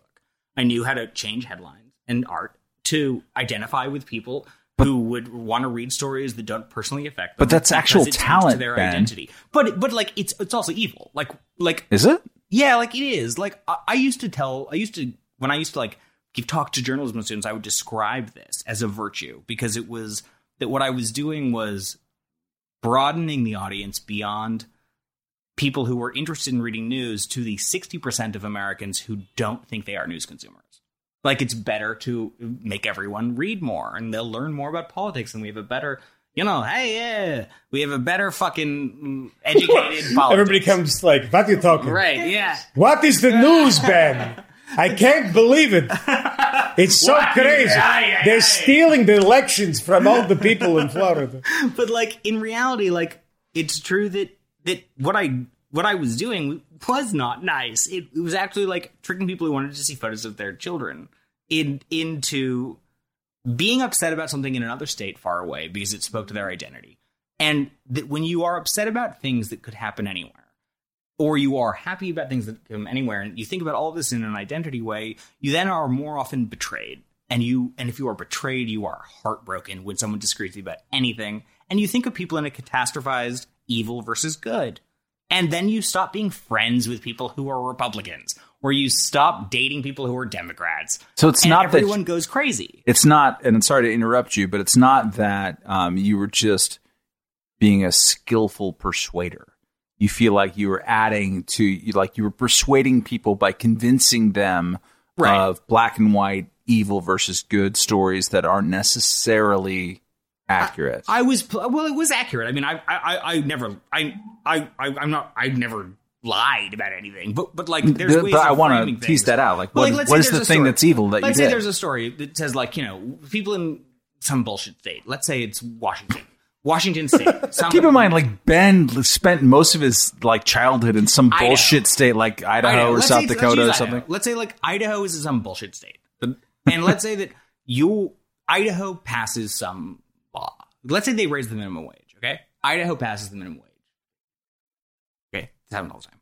One way of telling that story online is Idaho has passed the minimum wage. Great. If you don't live in Idaho, you don't give a fuck about that. It has nothing to do with you. But if you make that headline, one state just did something that liberals have been asking for years. One red state that did something that liberals have been asking for years. It's not talking about, you're burying the actual substance, people who actually benefit by this. And what you're doing is you're speaking to the fact that liberals in other states, where all your readers actually live, that those people are being told they're right. And that's how, one of the smartest things that I did in 2014 or 2015 was to create this thing where Mother Jones would cover every single court victory about gay marriage. And every time there was all these series of courts saying, Wisconsin, gay marriage, good. If you don't live in Wisconsin, you don't really care about that. But if you live in California or you live in New York and you see it, the reason you share that story is because you don't actually live there, but what you want to tell people is, I'm a person who just shared a story about this. But also, those things stack up eventually and go to the Supreme Court and have influence. Well, of course, they matter. But like what they do is they actually create an incentive with the platforms that they abet. That like it makes it more likely that they'll read a story about how the EPA is actually corrupt. Like if you make them, it should be disbanded. I agree, Ben. That's great. If you share that story about Wisconsin that I just described, you are 10 times more likely to see the next story that I publish. And like all of the platforms create this, they understand that, and so do publishers. They learned it. You know, I was one of the first people that learned it, which is how I became some schmuck who was doing Twitter to more than that. But like that's what happened here with all of these companies. And what it did was that the right and the left both did it. And it then just made all of us going further and further and further into this war where you suddenly literally think you are in a war where what you share is going to change it. Like every share that you do is a bullet that you're firing in this partisan fight that's going to mean something. But in reality, your social media content that any of us are doing are entertainment for your friends. They're just things to consume. They're not actually affecting anything. And it breaks everyone's brains. It makes us all go crazy. It makes us think that, because if you're on a front line in World War I in a fucking, you know, you're actually the person who matters, you better not go to sleep. You better stay up and fire a bullet. And you better make sure that the Germans don't cross that line. And that's what people who are fucking tweeting because they watch MSNBC or Fox think that they're doing. They're actually playing a role in it, and they're not. And did that. Yeah, no, I think it's right. I mean, remember the rise and fall. The early version of that was Upworthy, who had a formula for how they would pull people in, and it was very successful. And then there was some, for 18 months. Yeah, it was some tinkering with. I mean, that was the Dan Bongo of back in the day. It was like all the top 5 stories were. Well, the way that they did that was like the way that they were killed was that it's very specific change that was the time on page. Like if you clicked on an Upworthy link that was like one baseball player who loves to fuck, or whatever. Like then you click on it and it would be like don't they all? Mike Piazza. John Kruk. It would be like Mike Piazza, and then they'd say, "Oh, it's Mike Piazza," and they'd click away. So it would be like 3 seconds. The average time on page in the internet is something like 3 seconds. But like if you look at Chartbeat, like people are proud of the fact that there's 9 seconds on a page. But that just means that you're not misleading. Like Facebook's algorithm to fix that, to destroy Upworthy, was just to make it so that they downgraded things where people were on the page for less than like 3 seconds. It literally was like about misleading clickbait. It's funny too, is that what got us into this conversation was the fact that everybody believes, the news consumer to be a moron who will be convinced by anything they see, right? And then I saw a version of this today that was the opposite of that. I mean, we see this projection onto, the nameless, faceless masses. So, for instance, today I saw 2 stories. One was an NPR story. The other was a Washington Post story. And there was a few in between. And I sent them all to Camille, obviously. And unfortunately, he had to be a father tonight. And I would love to have got him on this because I'm sure it would make him fume. But it was about the vaccine and about how we can get people to take the vaccine. But naturally, because it's 2020, we narrowed it down to how do you get Black Americans to take the vaccine? Because they're less likely to take the vaccine. If you look at the numbers on this, they are, according to one poll, but what they leave out of it is that white Americans are also not very likely to take the vaccine. So it was like 50% said they would and 40% said they would, something like that. Kind of within a big margin of error, but what they do is the opposite. In both of these stories, the opposite of every person knows nothing to every person knows everything. And the every person knows everything here was a way of pushing and talking about something they want to talk about was it is because of Tuskegee and because of the history of, in the 20th century. I'm like, I don't even really know if people know about this, to be honest. You know about it. I know about it. People go to college know about it. But like, if you go to like a neighborhood that is predominantly Black and they say like, do you want to take this vaccine? Like, no, I don't need that. I'm fine. I'm healthy. I'm young, whatever. Or there's a vaccine skepticism that's just a generic vaccine skepticism because you know what? Black people can have these ideas too. They can have the exact same ideas as white people about vaccines that are wrong and that are a bit cuckoo. And they're like, well, they talked to one person. I think it was the NPR one. And the one person they talked to on the street said nothing about Tuskegee, right? They said, well, we don't know. It's actually not a bad point. It's like, we don't know what's going to happen in the long term. We know short term, people get like, some anaphylactic shock or whatever. They saw something. But, we don't know in the long term. But yeah, okay, that's a fairly reasonable position. But, maybe it's good to just take it anyway kind of thing. But this thing that we now put views upon people that we want them to believe, rather than the ones that we think that they're going to believe if they read a bad story. So every single place, you have people in the media tinkering, whether they think people are too dumb or think they're overly educated about things and think the same thing as them. And also do that in the midst of a process. I mean, the vaccines have been approved in England and Canada, and today the board of the FDA voted like 17-4 for the Pfizer thing. So we're belatedly joining that race. But like, God damn it. But like, we don't know yet. Like, I think they're probably going to be great. And but it turns out the Russian one that they fucking approved like. Do you remember the Russian one? What happened with that's that? good. Yeah. Apparently that one's pro. So like they had to do those articles that you were looking at, Michael, before any of that happened, right? Yeah. Those interviews happened before. So like, what? You're not going to accept the vaccine? That's the type of story that you're around yet? a table in a pitch meeting saying, I bet that they're not interested in this.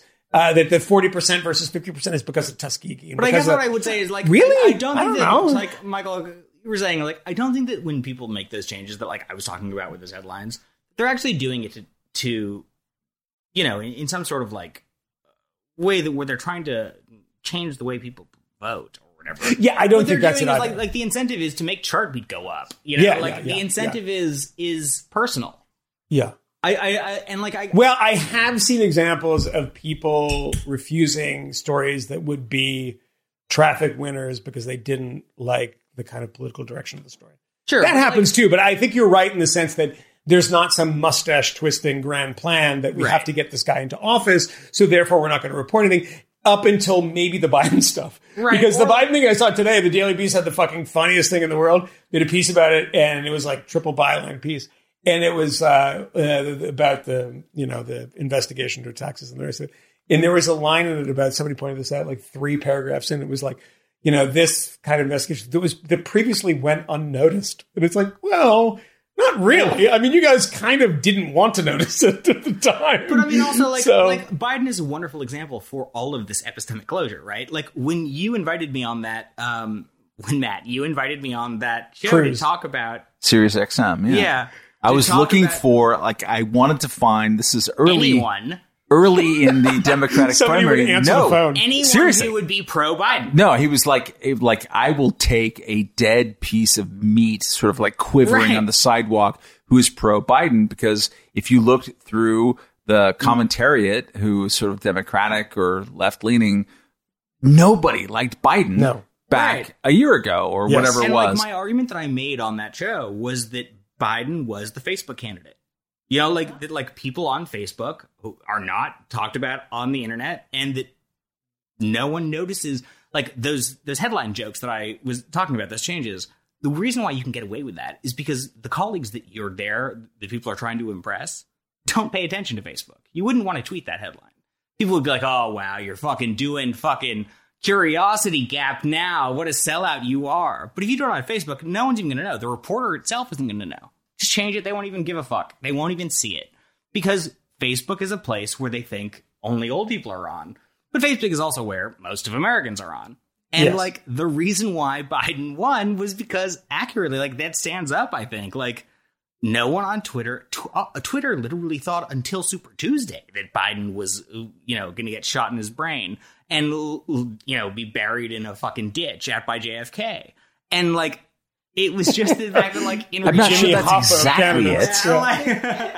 Like, it was just that then they were like, it was the living version of the white man blinking gif of like, he won. And it's just that like, that was just that like, Facebook is actually a much larger group of people. And it's also why it matters more. It's, Twitter is vaudeville and Facebook was, Broadway. You can do it. And if none of your colleagues and none of your people at other companies that you're worried about are paying any attention to Facebook, then you can do the most clicky bullshit headlines that you want. Because you're not going to be judged by it. No media critic is going to go after you because of what you do on Facebook. Literally. They will go after you they don't know hard on Twitter. Hard on Twitter. Exactly. Yeah. You'll get yelled at for saying that people in Hawaii 300 years ago don't know about fucking ice. Yeah. Yeah. By the way, it's probably true. Not a huge ice culture 300 years ago. Probably not even now, actually. My biggest mistake was saying Hawaii instead of the Caribbean islands, where there's no fucking mountains. Yeah. You didn't. Please. Did you? You did. Yeah. The Caribbean islands are where there's no ice. I know, but you didn't say that Hawaii was part of the Caribbean. No, I'm saying it would have been better to choose the Caribbean. Because there's no fucking mountains with snow. But just keep in mind that I thought that was possible.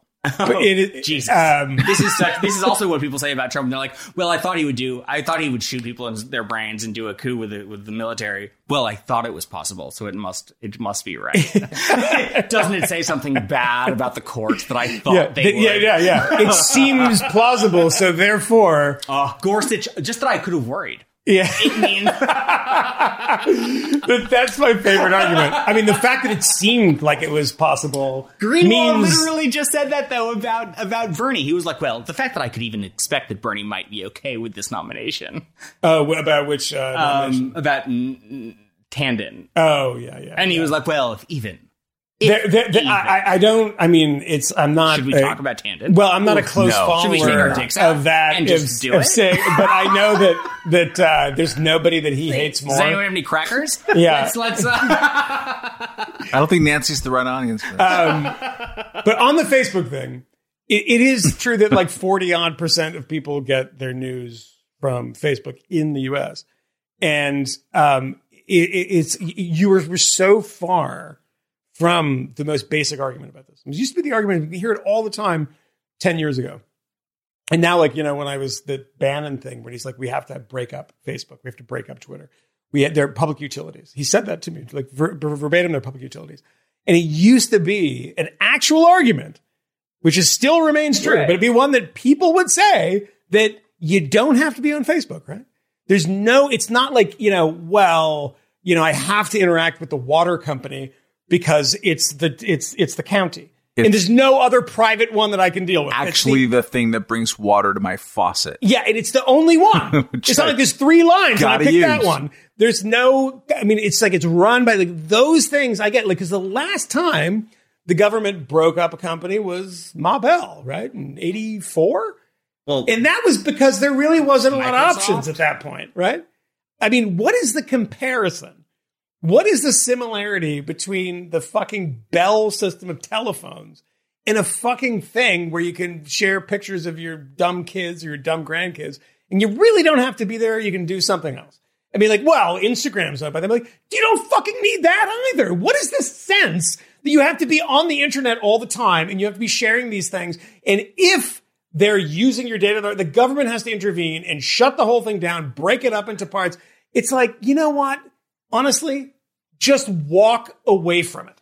That is the easiest thing to do, but it's very hard for people. And for some reason, that's not an argument that is, you're not allowed to make that anymore. It's not a very cool argument to make, to say, like, you don't need it. Just walk away. But, like, if you're going to make the point that, like, things are infrastructural the way that Ma Bell was, Google is the answer, right? Like, well, Google's different. Yeah. Right. And, like, I'm not saying that Google should be broken up either. Like, I don't believe that any of these companies should be broken up. But, like, Google is the one that is truly an infrastructural part of the web, right? Where, like, someone will do a search and find it. No one's using fucking Bing. But it's literally true that, you don't need to be on Facebook. And the solution of breaking it up by sending WhatsApp, a texting competitor, and Instagram, something that is about liking photos and stuff, that are not going to solve anyone's problems with the fact that the main version of Facebook, which everyone in America except 11 people follow every day and are seeing news. I mean, literally, like, there's two graphs in the world that tell you a lot about the Trump era. One of which is the New York Times stock price when Donald Trump won, right? It goes up like 30 points or something. The other one is just like the way people talk about Facebook. Facebook was one of the most popular companies in America until people blamed it for Trump winning. And like then they demanded these changes, and then Facebook, in this idiotic fear, because what Facebook is the worst at is handling any outrage. is that they then like made changes that made everything worse, and they like ended up, in behind a fat burger throwing things at fucking dogs. But like it's not speaking. And honestly, like one of the things that I hope most about Biden becoming president is that suddenly people will stop taking out their anger on the fact that on January 21st, 2017, people kept thinking that if they were just tweeting enough mean things about Trump, that he would get out of office.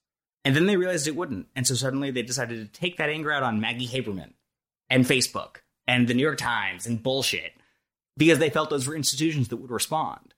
And once he's gone, they are not going to give a shit about it anymore. And they'll have to go back to their other parts of their lives and the other reasons why they're unhappy, which is their own erectile dysfunction, their own fucking problems in their life, the reason why their children aren't coming back, like all these other things.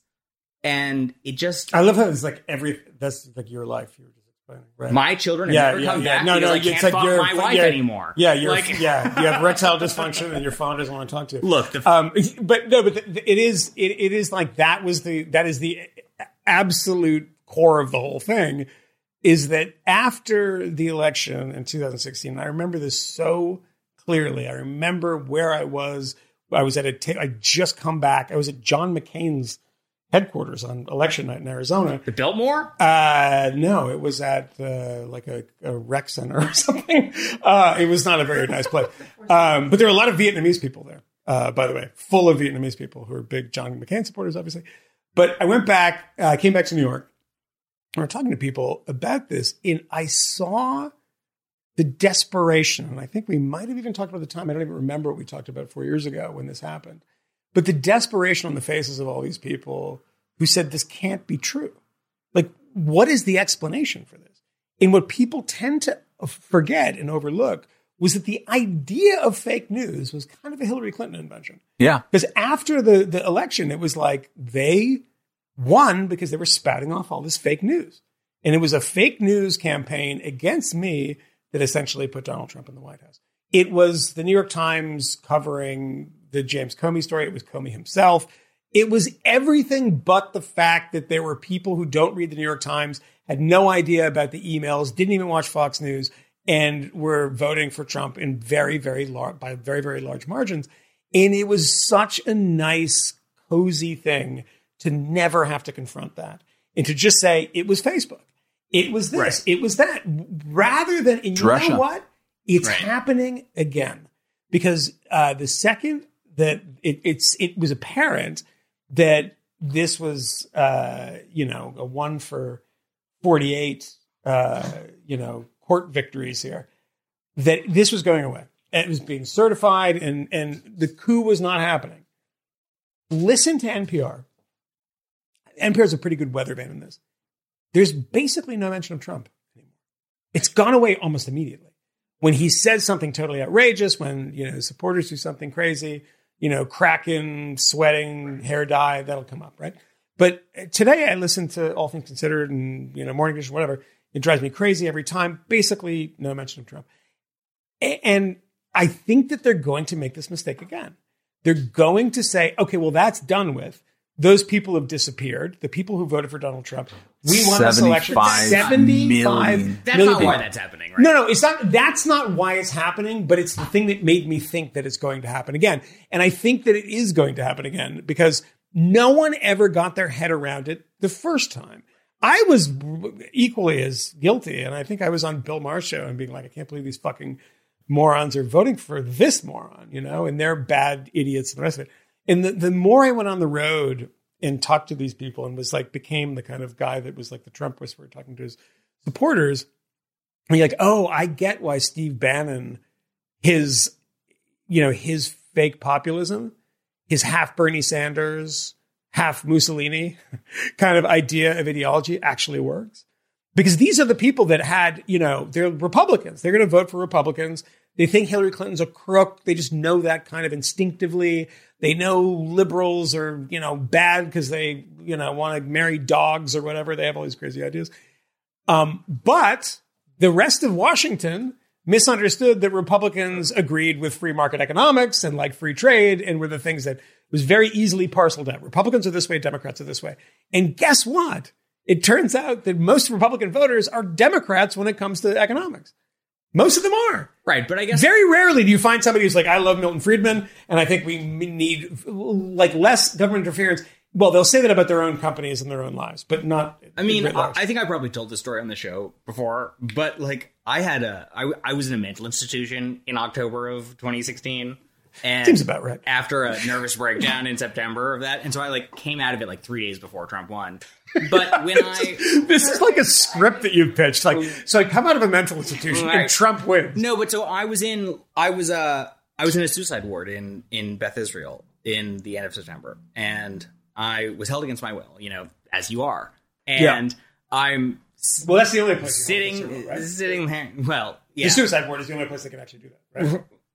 Well, they can't institutionalize you. Oh, right. Without you. Well, I had gone. Yeah. So I have too much experience with all of these things, and I was like, so it's 72 hours because I know about these things from California, and they were like, no, you came in through the ER you're here for 11 days. But anyways, so I why 11 days? I guess that's how it works. But I'm in Beth Israel with people from Rikers, and it's not a nice place. Yeah. One of the things that they do there is that they try to keep you entertained, and so they have a group that these like medical students would come and run this group to sort of study you, and they would be about like studying news, which you probably shouldn't do in the run up to an election. Yeah. But there would be like 6 of us in this thing, and they would be like, here's the local paper from wherever the Lower East Side is, and look through it out and we'll talk about it.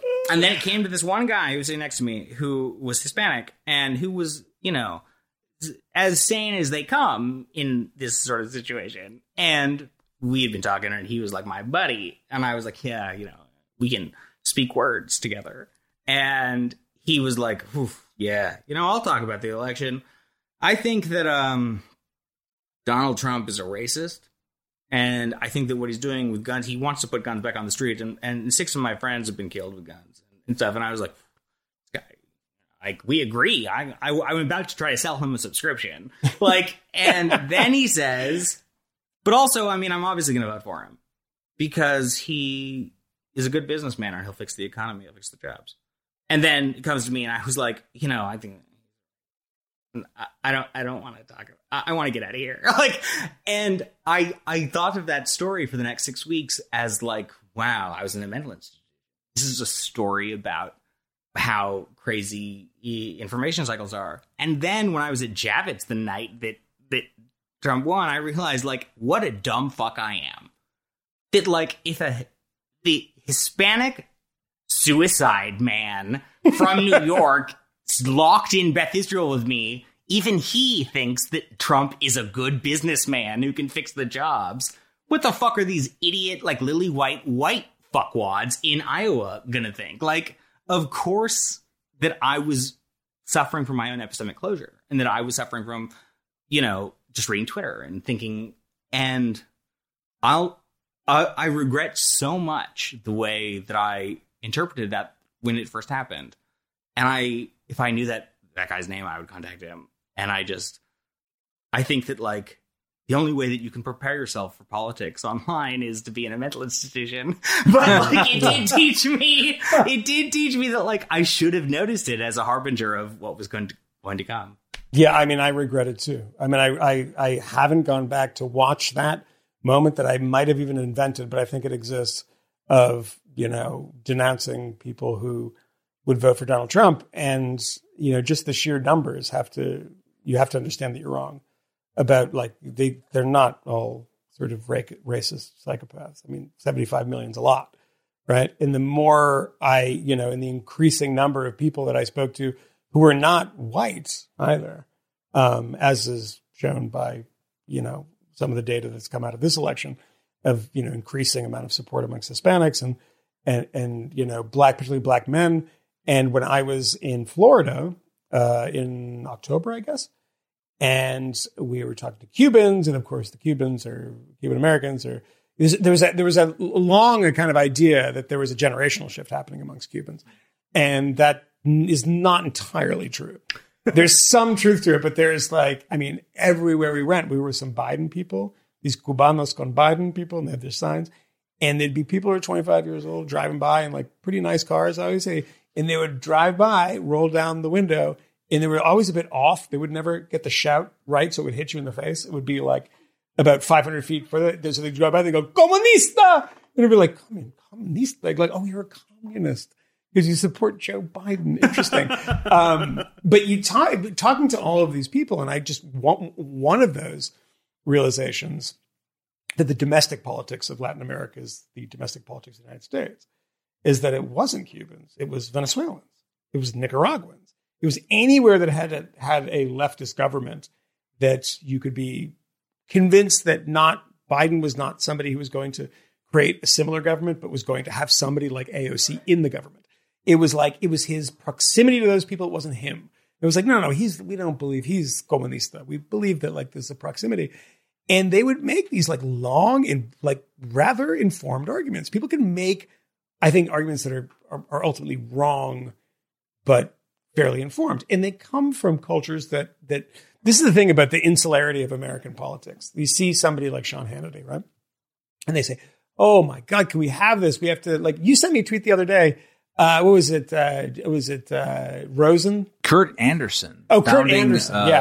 Yeah. Editor of Spy Magazine, saying that, like, hey, considering Fox News's role in all of this, maybe we should think about, like, sedition, shouting fire in a crowded theater, or whatever. Didn't Fox like call Arizona first and actually save all of us? Yeah, and also the first person I remember on television taking it seriously was actually Tucker Carlson, weirdly enough. And John Roberts. Yeah, but also, right? yeah. Is that his name? Yeah, the one who was like on MTV. His hair is too perfect. But these, it's not strange to people like that. I sometimes appear on Fox News, and it's okay to follow me, Ben Dreyfuss, on subballs.org. But you any of these countries, like there's like the Sean Hannitys of the world are not unique to America. In a world where we actually do have power to influence these companies, you can influence the way that they accentuate and profit by this behavior. Like, and these companies know about this. Like, it's why Instagram no longer shows likes when you first look at it, because they're not trying to gamify it in the way that they did the first time. You know, that might not be a successful thing. It might be stupid, but it's also a response to criticism and not a business strategy, right? Well, right, totally. But it's also like an awareness of it. And I don't think that like I think like there is a level where all of this criticism gets totally deranged and mentally dispossessed, where they want to, these people are monsters and they're Bond villains and stuff. But if it's literally just like, actually, these companies are not making people happier in America. Like, that's the whole point of Western society. I don't want to speak a lot about Eastern society because I don't know a lot about it. Maybe I assume it's probably true there too. But Western society, like, the whole point of this is where people are supposed to be happier by our comforts and our new televisions and our fucking ice freezers and all this bullshit. And these companies are, by every metric, making us less happy. They're making you have headaches and fat and diabetes and sad and pulling your hair out and you can't get it up anymore and you're crying and not talking to your children Or at least anymore. we're blaming them for that. Yeah. Right. But they're also saying, or at least they're admitting those things more, And I just think that, like, in a world where that is true, it's reasonable to talk about how we can ask these companies to change product things to make it so that we all are stop being so. But isn't there? Aggressive. I think you're right about this, and it's like I blame my diabetes on MySpace, which I think is probably what gave it to me. But isn't there, like, it's worth having a conversation about this stuff and kind of interceding and saying we should do something about it. When it comes to, I think Instagram is probably the better example of this. And, likes and, influencer culture and how it makes young girls feel, et cetera, versus what 90% of the conversation is in the journalism world, because it's closer to their heart, is like, oh, people believe things that they shouldn't believe because they see it online. That's the wrong conversation to have about this stuff, because I also don't think that that's true. I think the soft brains of 12-year-olds is the problem, right? Not the hardened brains of dummy 45-year-olds. the way the sort of media landscape is shaking out is just people being really upset that American people don't like the stuff that they like. And, in the past, it was, you would have to go, if you wanted a copy of the New Republic, if you wanted a copy of even the Weekly Standard, right, or National Review or something, and you were in Boston in 1990, you have to go to Out of Town News, which was in the middle of Harvard Square because they had all the, like, you couldn't find that shit where all the magazines were in the suburbs, right? That stuff didn't exist. It was like Time Magazine. If you're exposed to politics, my first exposure to columns was actually George Will and I guess it was Jeff Greenfield, maybe. It was, the woman who had green in her name. What the hell was her name? Meg, yeah. The back page of Newsweek, right? And that was where, is that a good thing? Is that the model? Is there some in between that you want? Doesn't that get back to what I used to talk about as a virtue of what I used to do of tricking people who would never do that, who would never drive to buy a magazine about politics or buy it at all, or even would read it if it was sent to their house and forced in their mouth. What you're doing is literally forcing it. The literally metaphor that I used to use was that people are trying to drive down a highway to get to their children, and that there are signposts that you put up on the wall, highway boards, and some of them are basic. They say Route 97. The other ones are better, and they say you can take a piss here, and if you need to take a piss, you'll follow it, but you'll pass it if you don't. But really good billboards, you'll fucking turn off even if your wife is pregnant and you're on the way to the hospital. It's a casino, and you want to fucking gamble. If you can make that billboard good enough, you'll take a fucking detour. And I used to think that was a good thing. 150 miles and it's 100 degrees, but I'm gonna fucking go to Anna. It's not good. No, it's not. It never was. But I do think that all of these words. I agree with everything that you said. I just think that I guess what I wonder is I don't know. I was asked by a book agent very recently, when I pitched a book about something very similar to all of these things that we've been talking about, which is how we started this conversation, that they said, well, we would like to know a solution at the end of the book. Mm-hmm. And I was like, well, I can give you bullshit. Did they know you? I know. I was like, I can give you reasons that the platforms can change things. And I can tell you that it's better to just talk about it. And, blah, blah, blah, blah, blah, blah, blah.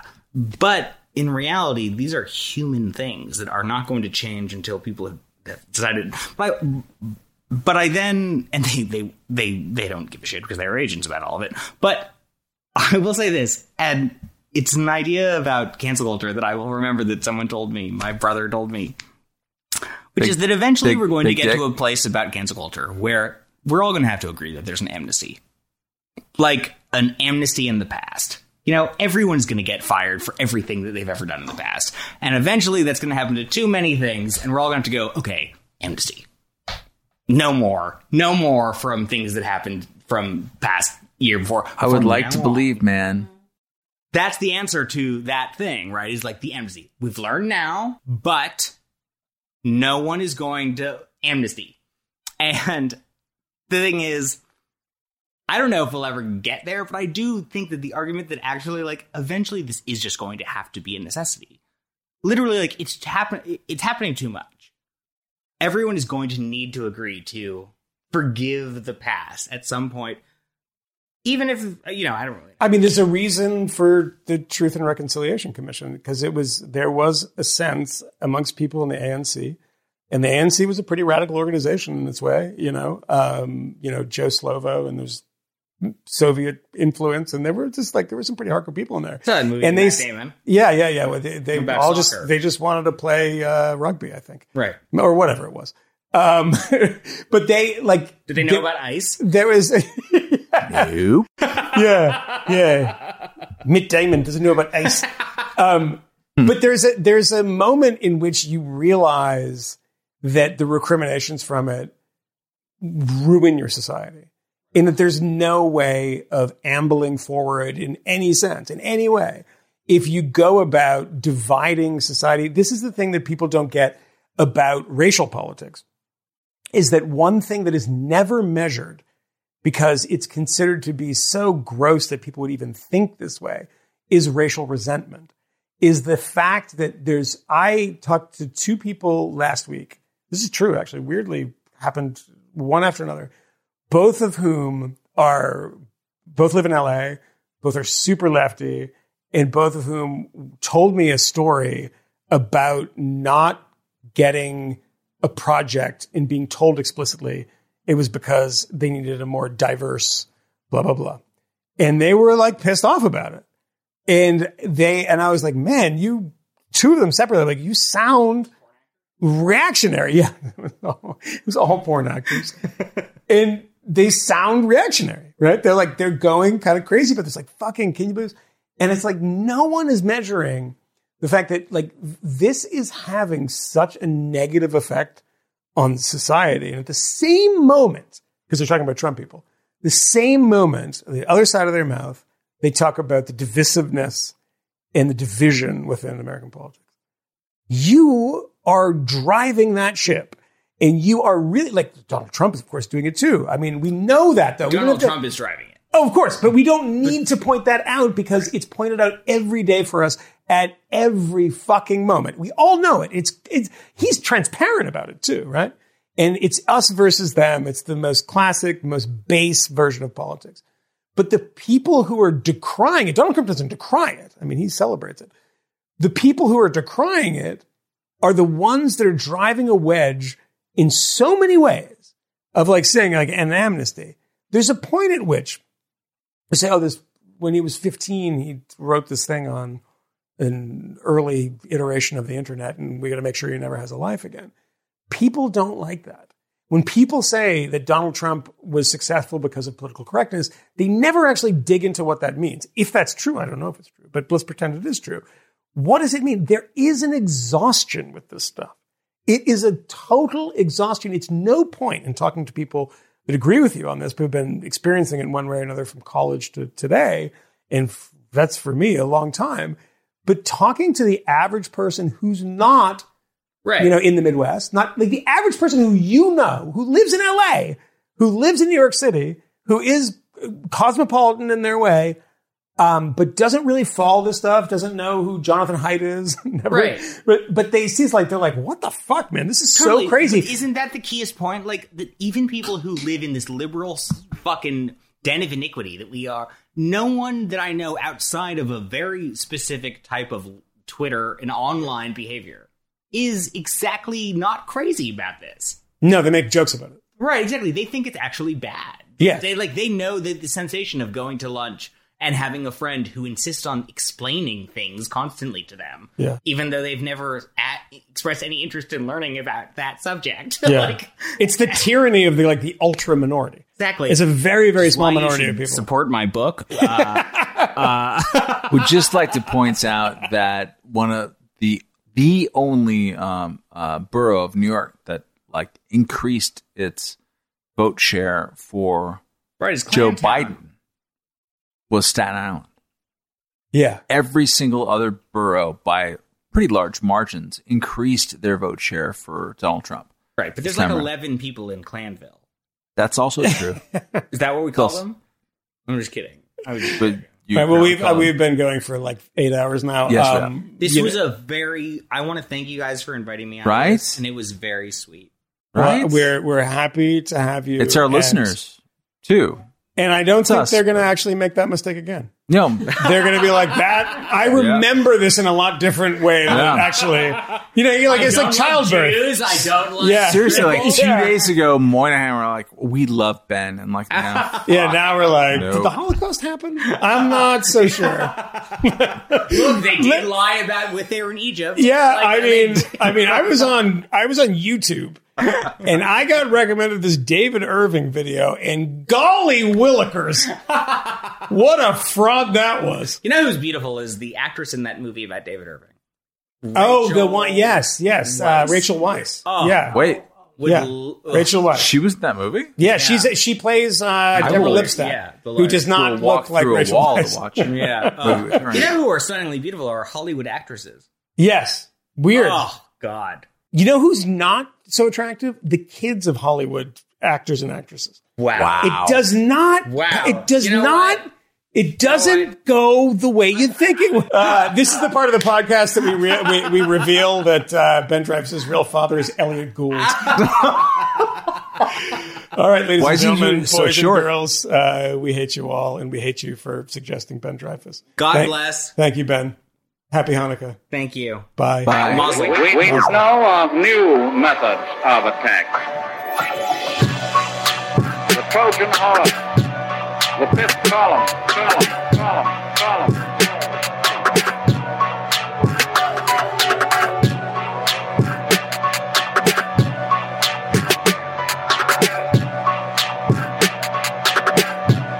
The fifth column.